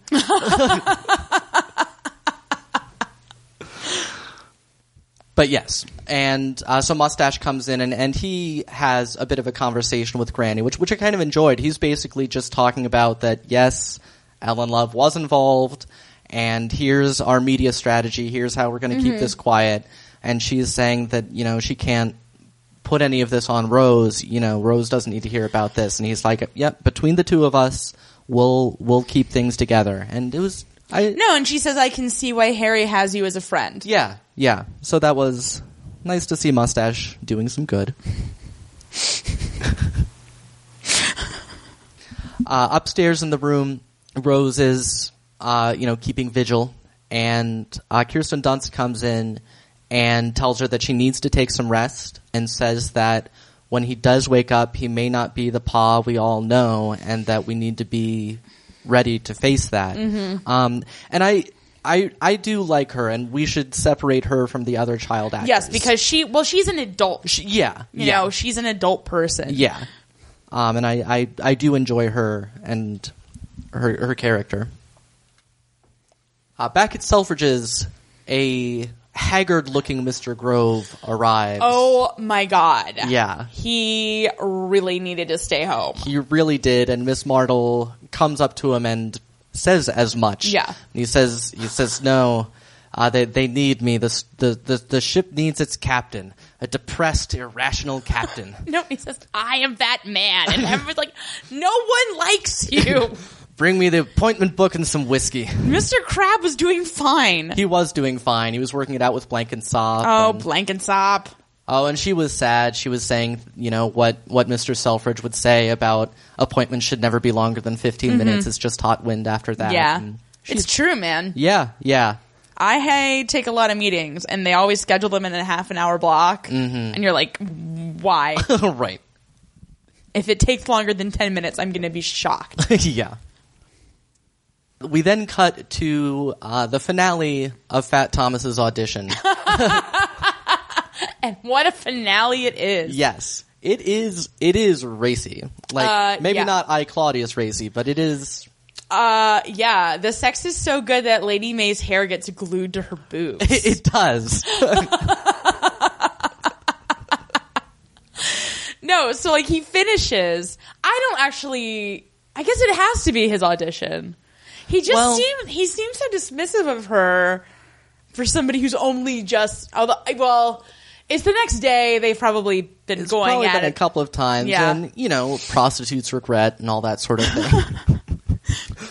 No, because they finish, and he gets out of bed. She's like, "Where are you going?" And he's like, "I have to go to work." And she's like, "But I want company." He's like, "Yeah, and I said I have to go to work." Yeah. I guess that's the thing about having sex with Tony Travers. He doesn't have to work or anything. Yeah. But yeah, I liked it. I liked it was it was sexy. It was good. It was sexy. Yeah. And despite the presence of Fat Thomas. Yeah. And it was sexy, not in a stuffy British way. Yeah. No, everyone seemed to have, taken their pleasure. Back at the store, Miss Towler and Kitty and what's her name Doris are gathered together, and Kitty is making fun of Agnes for talking about Mr. Leclerc's oh, you're Mr. Leclerc, look how sad he looks. It looks like he needs a cuddle. All this sort of thing. And I'll cuddle you. yes. And Agnes is annoyed with her. And there's actually a little scene with her and Doris speaking up for Kitty and saying that, you did get put in ahead of her and she may talk and all this sort of thing, but she does want to get on. Well, then maybe she shouldn't call Mr. Villius a dragon. Yes. And in fact, the dragon does break up this little conversation with a disapproving frown at their personal chatter. And she sees at that point Agnes inadvertently drops the flyer that she was given, and Mr. Villius sees it. And Agnes is like, "Oh no, that's just holding it. Yeah. I'm just holding it for some slag." And Mr. Villius is talking with her, about the demonstration that's happening the next day. And, she's concerned and she's talking about how if there's any trouble, it'll come from the police. Yeah. The way they did when they were at Parliament. I think is that where? I think it was somewhere. And Yeah. that where they were disgraceful. But then Miss Towler's face lights up and says, "Oh, you were there." And Mr. Villius stops talking. She's like, "Shit." Well, because it's funny because, this is Mrs. Pankhurst's group. Right. And, the jury is very much out on those methods. Right. Yeah. And, there's not a clear position that all of these characters share. I mean, Mr. Selfridge obviously is somewhat, pro suffrage. Right. But it's clear that many people are not. Yeah. We then cut back to Ellen Love recovering from her fake suicide attempt and talking. I assumed a mustache. I don't know. Mustache has brought her a big bouquet of flowers. It's basically the wingman's dilemma. He's like, well, he's definitely not coming. Right. So I'm gonna swoop in. Right. So swoop in. If you're looking for some affection, you mean a mustache ride? But yes, Ellen Love he's attempting once again to finally convince her that it's all over. But she says that she could take this all to the papers and what a scandal it would be. And Ellen Love, you'd come out of that looking great. That would work out real well for you. Yeah. And he'd certainly come back to you then. This is not a credible threat. Okay, then we get a scene of the doctor visiting Mr. Selfridge. He says his pupils are dilating, so that's good. Right. And his hand moves, I believe. Rose sees it, and so he starts shouting and "Can you hear me, Mr. Selfridge? Is anyone alive out there? Right. Can anybody hear me?" This was the advanced medical knowledge of 1910. He'd done well in his shouting courses at medical school.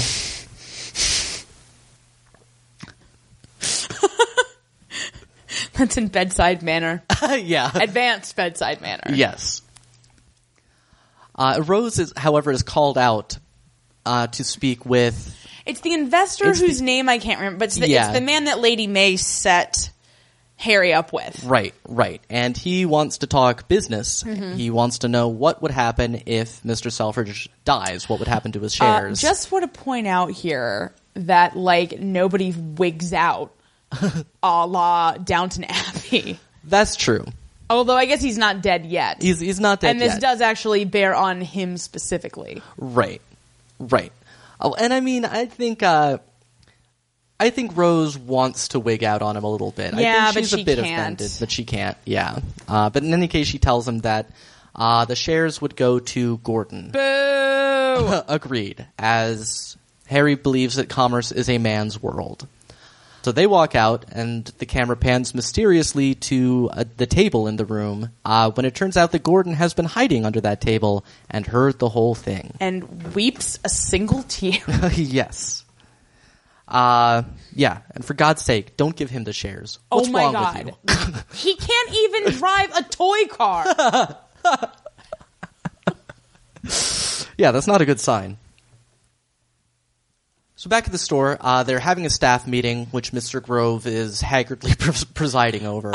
Barely. Yeah. He's the worst captain. He is. He's a very poor captain. That's my note for this scene. Mr. Grove equals the worst. But Mr. Villiers has brought up the suffragette march that is happening, and Mr. Grove says that not a single woman of them is to set foot in the store, and there is much trading of glances among the other managers. Well, because the following day is Tuesday, which is the day that the ladies' lunch at the Palm Court.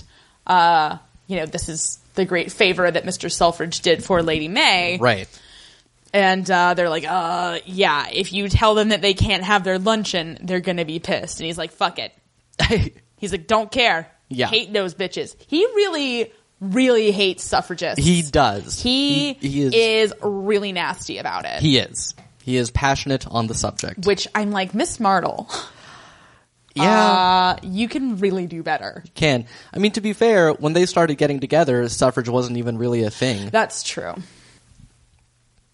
So we see the Palm Court where Lady May has arrived for not the Tuesday lunch, but just a standard lunch. And Yeah, she's like always there. she is, well, it's a nice restaurant. I guess so. Her gigolo works there.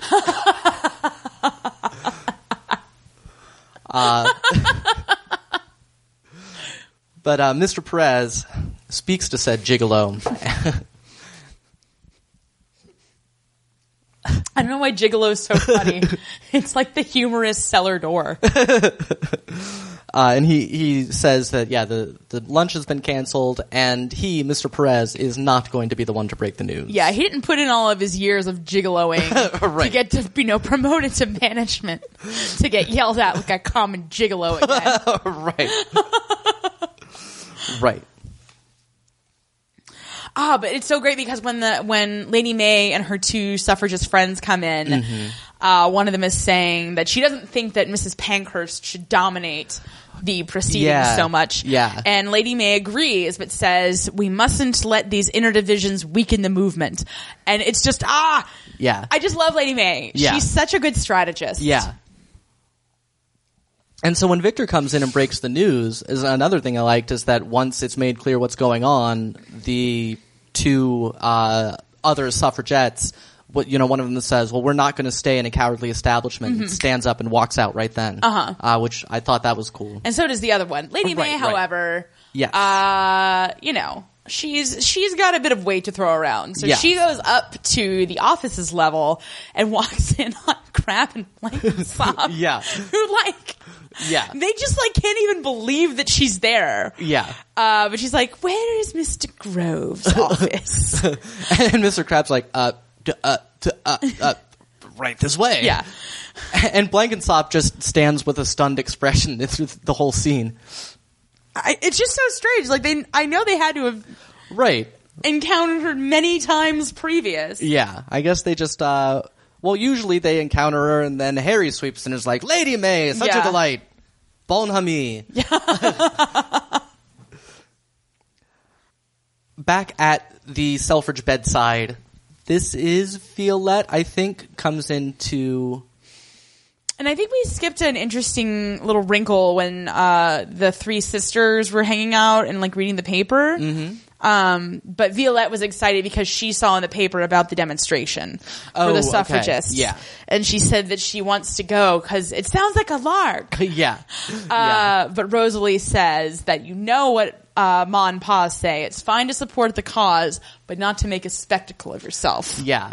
And you can definitely see her imitating Lady May all the time. I really think that this actress is doing a really nice job. Yeah, I think she's got kind of a strange line to toe. Right.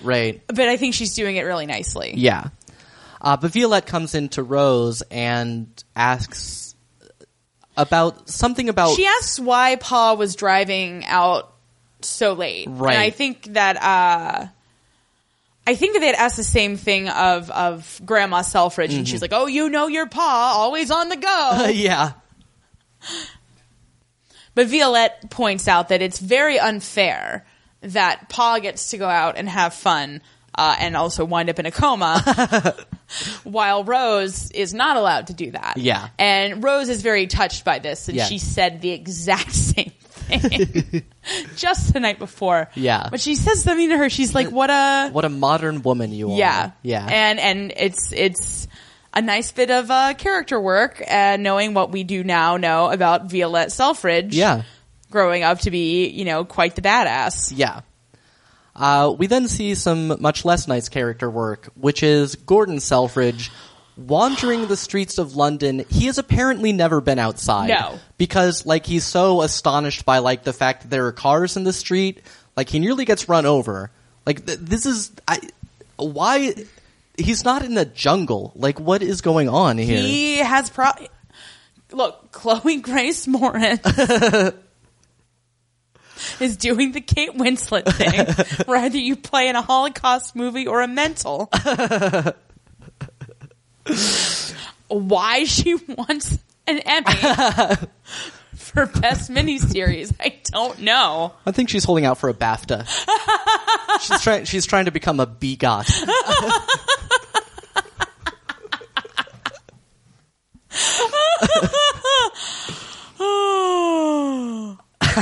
What if she wins an Olivier? Then she'd be a B-Goot. Oh, yeah, that's true. This is a fun game. This is a fun game. Send in your suggestions. Yeah, and he then goes into the store and blunders around. Now, there are guards who appear to have been, poached from the merry old land of Oz. Yes. Their uniform is odd. Yeah. That is true. So he's in there and he's stumbling around the store again, as if he's never been in that store before, which we know for a fact that he has. Right. And he seems drunk. He seems hammered drunk.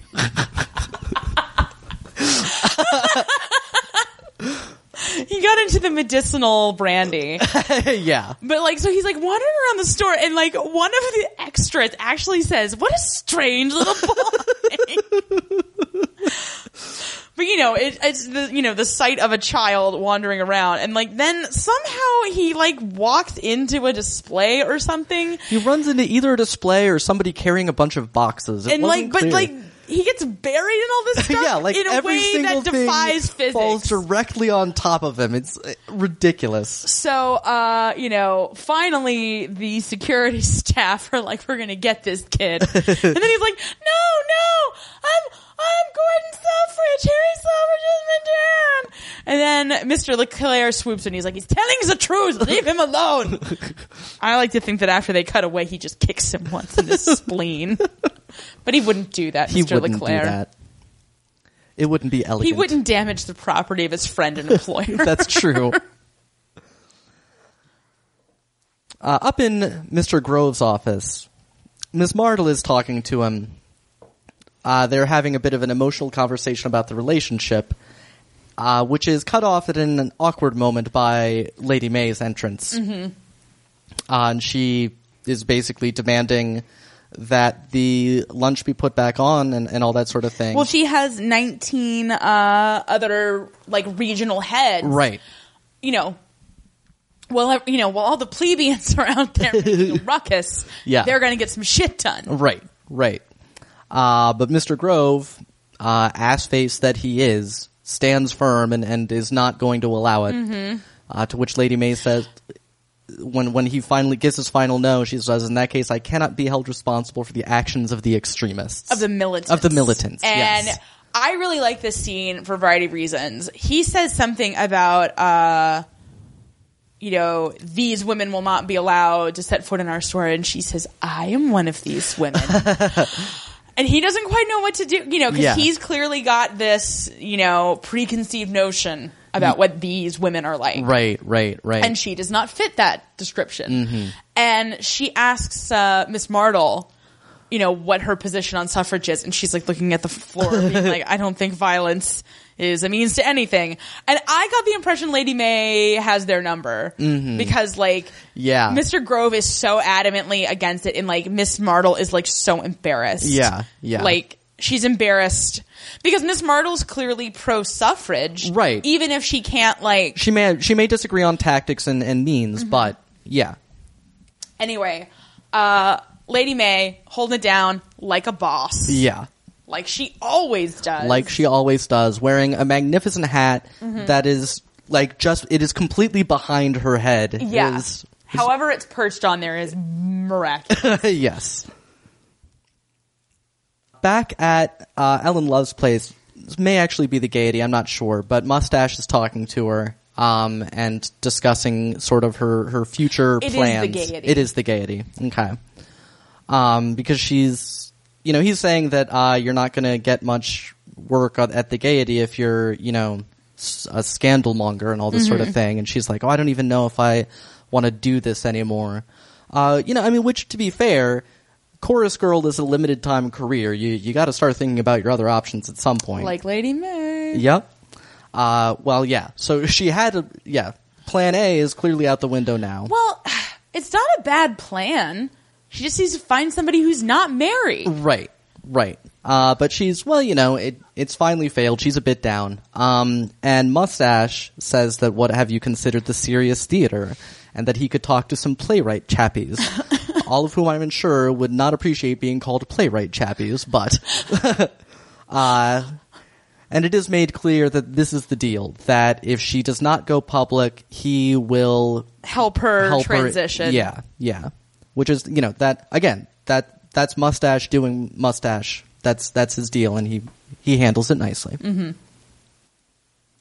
So then Gordon's up in the staff offices, mm-hmm. and Miss Towler is there, helping him out. She's they're playing with a top. Yeah, and I'm like, somebody invent TV for the love of God. Yeah, wow. Yeah. So anyway, Mr. LeClaire is talking to Blenkinsop and Mr. Crabbe, and he's like, I know the family. I can take him back because they've been trying to call, but the line is permanently engaged, mm-hmm. and they're assuming that it's newspapermen keep calling the house. Right. Or honestly, if I were them, I would have just taken the phone off the hook. Right, exactly. But so he says, he is familiar enough with the family that he can take Gordon back home, and then he says, Miss Towler has befriended him. Let us all go. And then perhaps we will go to a hotel together to recover.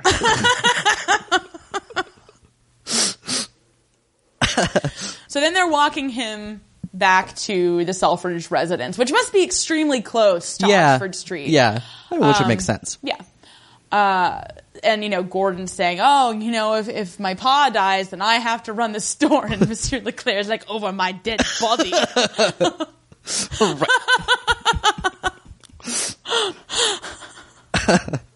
So they get to the Selfridge residence and they go inside, and then Rose runs out and says, Gordon, where have you been? We're worried sick. I'm like, yeah. Were you? Did anybody even know he was are you just putting this on? Right. No, we rang up the Bobbies and Grandma went looking for you. Right. No, hide the champagne, everyone. We thought we were rid of him. We're sure we would get run over. We've never taught him how to cross the street. No, and then, Monsieur Leclerc and Miss Towler are so cute because he's like, he's just like, we'll leave you. Like, we don't want to bother you. Right. But Miss Towler's like, we're all praying for Mr. Selfridge back at the store. Yeah. And I'm like, you're the cutest people. Yeah. Yeah. Yeah, and then... Nah. Gah. Monsieur Leclerc and Miss Towler do stop off just to sit in a park or somewhere. They take a seat and discuss things. And they discuss whether the two of them are involved with anybody at the moment. Well, he says, you like kids. Yeah. I really liked this part of the conversation. Oh, yeah. He's like, oh, you're good with children. She's like, oh yeah, I like them. And he's like, why don't you get married and have babies? Yeah. And she's like, I got too much to do at the store. Yeah. And he actually likes that answer. Right. And so he asks if she has someone. She's like, yeah, but he likes to tell me what's what a bit too much. Mm-hmm. And she asks, oh, what about your French girl in New York? Yeah. And he says she's in New York. Yeah. And but there is someone in England. But she is an ingenue. What was the word in English? An innocent. And then all the lights go on for Miss Towler, and she's like, Yeah, but it's super great because he's like, so I'm afraid I will scare her off if I make the first move. And what do you think I should do? Well, because she says maybe not. And yeah, he says, what do you think I should do? And she says, maybe just wait a little bit or something like that. But it's super. But he's like, I'm very good at waiting. Yeah. And like everybody is like, oh my God. Yeah. And by everybody, I mean me. Well, I think also everybody. Come on. This is like the ideal Mary Sue type like relationship. Yeah. Like it is so amazing. Yeah. Well, because he's not even the one who like saved her from her dad. Right. Like, right. She's got a lot going on in her life, and this is just like one part of it. And I like that. Yeah, and it's just based on personal and professional respect. Mm-hmm. Back at the Gaiety, Ellen Love is departing to distant sounds of applause, and one of the other chorus girls is like, good show! Which she punches her in the face. Right. Well, that's the problem with the theater, because everybody says good show after every show, and many of them aren't good. No. So you never know what that means. And I think Ellen Love's but past that at this point. Yeah. And indeed she is. She goes in and she's removing her makeup in the mirror, and it's like, so that's it. No more, that's the end of my time at the Gaiety, or however she phrases it. Yeah, so. she says something else like totally unintelligible. Right. So if you know what she said, let us know. We then get some more of these, flashback thingies, just not flashback per se. Did we skip Gordon explaining why he ran away? I guess we did. Yeah, because Gordon, when they brought him back, right, he was like, "Oh, I heard you say that if Pa dies, I inherit the store." Mm-hmm. He's like, "I was checking on the store." Right. This is news to his sisters. Yeah, who are pissed. Yes. Yes. Because Rosalie's like, Ma, is this true? And Violette is like, what the shit? Yeah. And Rose yells at them, is like, go to the library. Yeah. And, she just doesn't want to deal with it. But then she's talking to Lois, and she's like, oh, Lois, we fought. That's why he went out and got drunk and blah, blah, blah. Mm-hmm. I should have gone after him, and she's like, I'm not mad at them. I'm mad with myself. Yeah. And it's also a very good scene. Yeah. No, you're right. Yeah, but then fast forward. Yeah, back to the present. It is Mr. Selfridge, basically this is his coma that we're seeing. And he's starting to come out of it, and he's seeing people, and he's like, what's going on? What am I doing on PBS? Doesn't seem like my kind of thing at all. Lloyd! But yeah, he wakes up essentially and is coming to. Back at Selfridge's, they are wrapping up for the day, and or are they? Because every other member of the management is trading significant glances at each other as Mr. Grove is leaving. They're like, "Oh yes, good night, Mr. Grove." Well, and Miss Martle is like, "I'll walk home with you." Yeah. Wait. Right. And they're like, "We'll certainly be leaving momentarily, not undermining you in any way." But Mr. Grove is indeed quite gullible, so that works out. Well, he's also, shell-shocked with grief. Fine. Well, I'm no happier about it than anybody else. Right. It's just... Yeah. No, that's a fair point. May not always be this gullible, and in fact probably isn't given his position. Yeah. But with him gone, Mr. Crab gathers the staff together, and this episode is like Mr. Crab is so great in this. He's really fantastic. And I didn't even really mention it, but when he gives the speech to the staff at the beginning, you see there's shots of him before and after, like psyching himself up to do it, and then afterwards, like giving a sigh of relief. You know, that's not his thing, giving these inspirational speeches, but he does it. It's really great. No, and you can see him trying to like do it like Mr. Selfridge would. Yeah. Well, and you know, and when they're all up, you know, discussing things with Mr. Grove, you know, Mr. Villiers is like, Mr. Selfridge would have a plan on how to deal with these suffragists. Yeah. So you better fucking come up with a plan. And Mr. Grove is like, but I'm not the planning guy. Right. I'm the ginger, damn it. Ginger never reconsiders.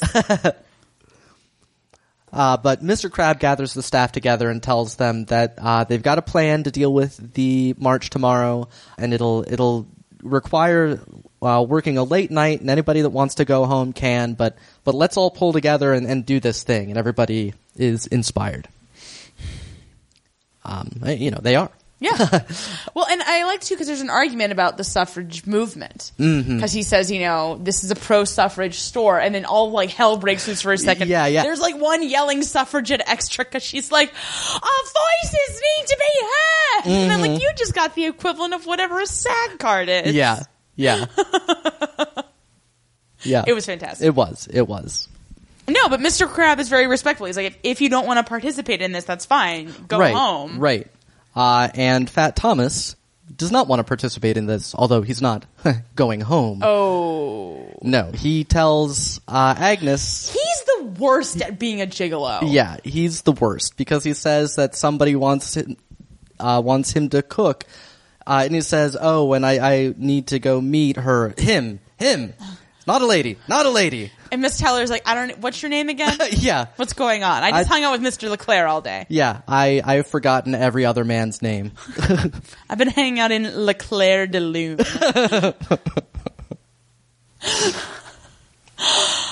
But then, you know, there's a big working together montage. Yeah, folding silk. Yeah. And there's some very... There's a shot of Miss Taller and Mr. Leclerc folding up some silk together that is fraught with sexual tension. It is. Fraught. It is some sexy silk. Mm-hmm. And as we all know, it is all in these suffrage colors. Yes. We do see Miss Martle reaching Mr. Grove's door with him, and he says that she shouldn't come in. That it's still not right, even though she's dead, he still has to respect her. And she's like, okay, also, like, this is your time. You took care of her for 12 years, and now you don't have to do that anymore, and you know, this is your time now. And he, you know. He goes inside and cries. Yeah. So clearly they're not on the same page anymore. They are not. And it's rough. Oh, Miss Martle. Yeah. It's hard to watch. Like, it is. Her performance also is extraordinarily affecting. Yeah. Because she's sort of like this plain looking woman, but she's very good at her job, and she, you know, I think holds herself in high regard. And to see her kind of brought low by the fact that, you know, he is grieving this woman that she thought he had, I mean, she's been characterizing this woman for years as the only reason they couldn't really be together. Right. And, you know, I mean, I will say it's a little optimistic on her part to expect him to be like, all right, let's go get hitched, like the day after she dies. Right. But at the same time, for him to not even be begrudgingly saying things like, well, right. Yeah. At least now you and I can really be together. Because that's what Lady May interrupted her saying. She was like, I would give all of this up gladly for you. Yeah. And he seems like maybe he doesn't want to do that. Yeah. So. Oh, and he said he came to work because it was too quiet at his house. I mean, like, did she make a lot of noise? This invalid wife of yours? She may have. I mean, yeah. The nature of her invalidness is not clear. Yeah. Back at the store, they have wrapped up, and it really didn't seem like it took them that long. No, because they showed the clock was like, a little after 9. Yeah. It seemed to be done a little after 10, so. Yeah. But I think they only did one window. Yeah, I think that's true. In any case, they're all done, and Mr. Villius tells Mr. Crab that he was very inspirational and that he did a great job, and it's nice. She shakes his hand. Yeah. He doesn't know what to do. Yeah. He's like, Mrs. Crab doesn't let me shake hands with women. Also, Cousins, it's really cute because Tom really liked what Mr. Crab did, so he's like crying. I really appreciated Mr. Crab in this episode. Yeah. Back at the Selfridges, Harry has woken up, and by God, he wants to go straight to the store. Oh my God. And the doctor says that's out of the question, but apparently it's not out of the question because he's going. No, because Rose is like, no, go. And I'm like, do you want him dead? Like, you really shouldn't let him. Yeah. Not only that, but he just walks off. He's like, I'll just walk and take the air, or maybe not be driving or whatever. Which, I mean, that's fine as far as it goes. Perhaps somebody should have walked with him. Like, is that, let him go, but maybe just one person go with him. Just a thought. But they do not. He walks to the store, and the march is going on, and they're there. They're chanting deeds, not words.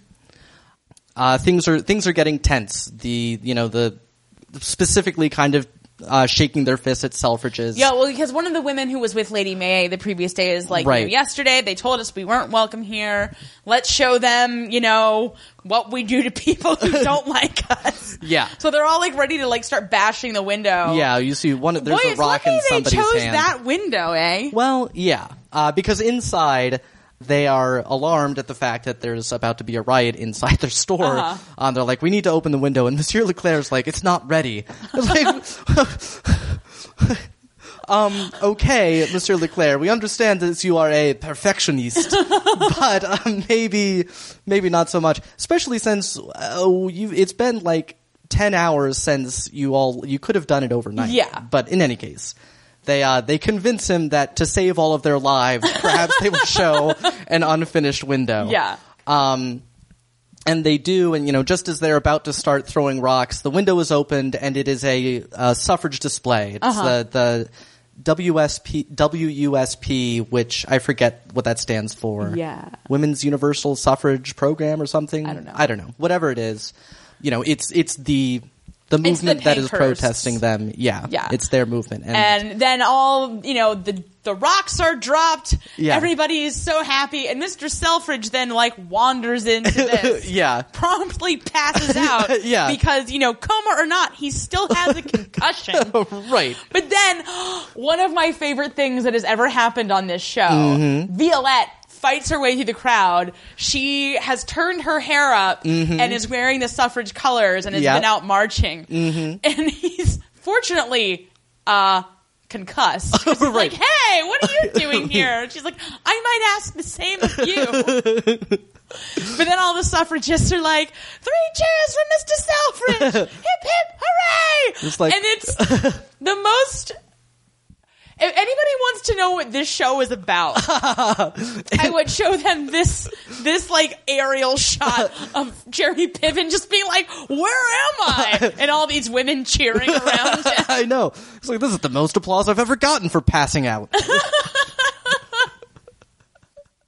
And I was at Yale. So that's the end of this episode. Crisis averted, suffrage-wise. Indeed. Yes, and if you would like to get in touch with us about Mr. Selfridge or anything else, you can email us at upyoursdownstairs@gmail.com. You can tweet or carrier pigeon at us. We're at 5 Maggie Smiths. That's the number 5 on Twitter. Or you can search Up Yours Downstairs on Facebook and get in touch with us that way. That's right. And you can always find us and many other fine podcasts on baldmove.com. Absolutely. All right. Well, we'll be back in a couple weeks with yet another installment of Mr. Selfridge Recaps. So until next time, Up yours downstairs. Luncheon.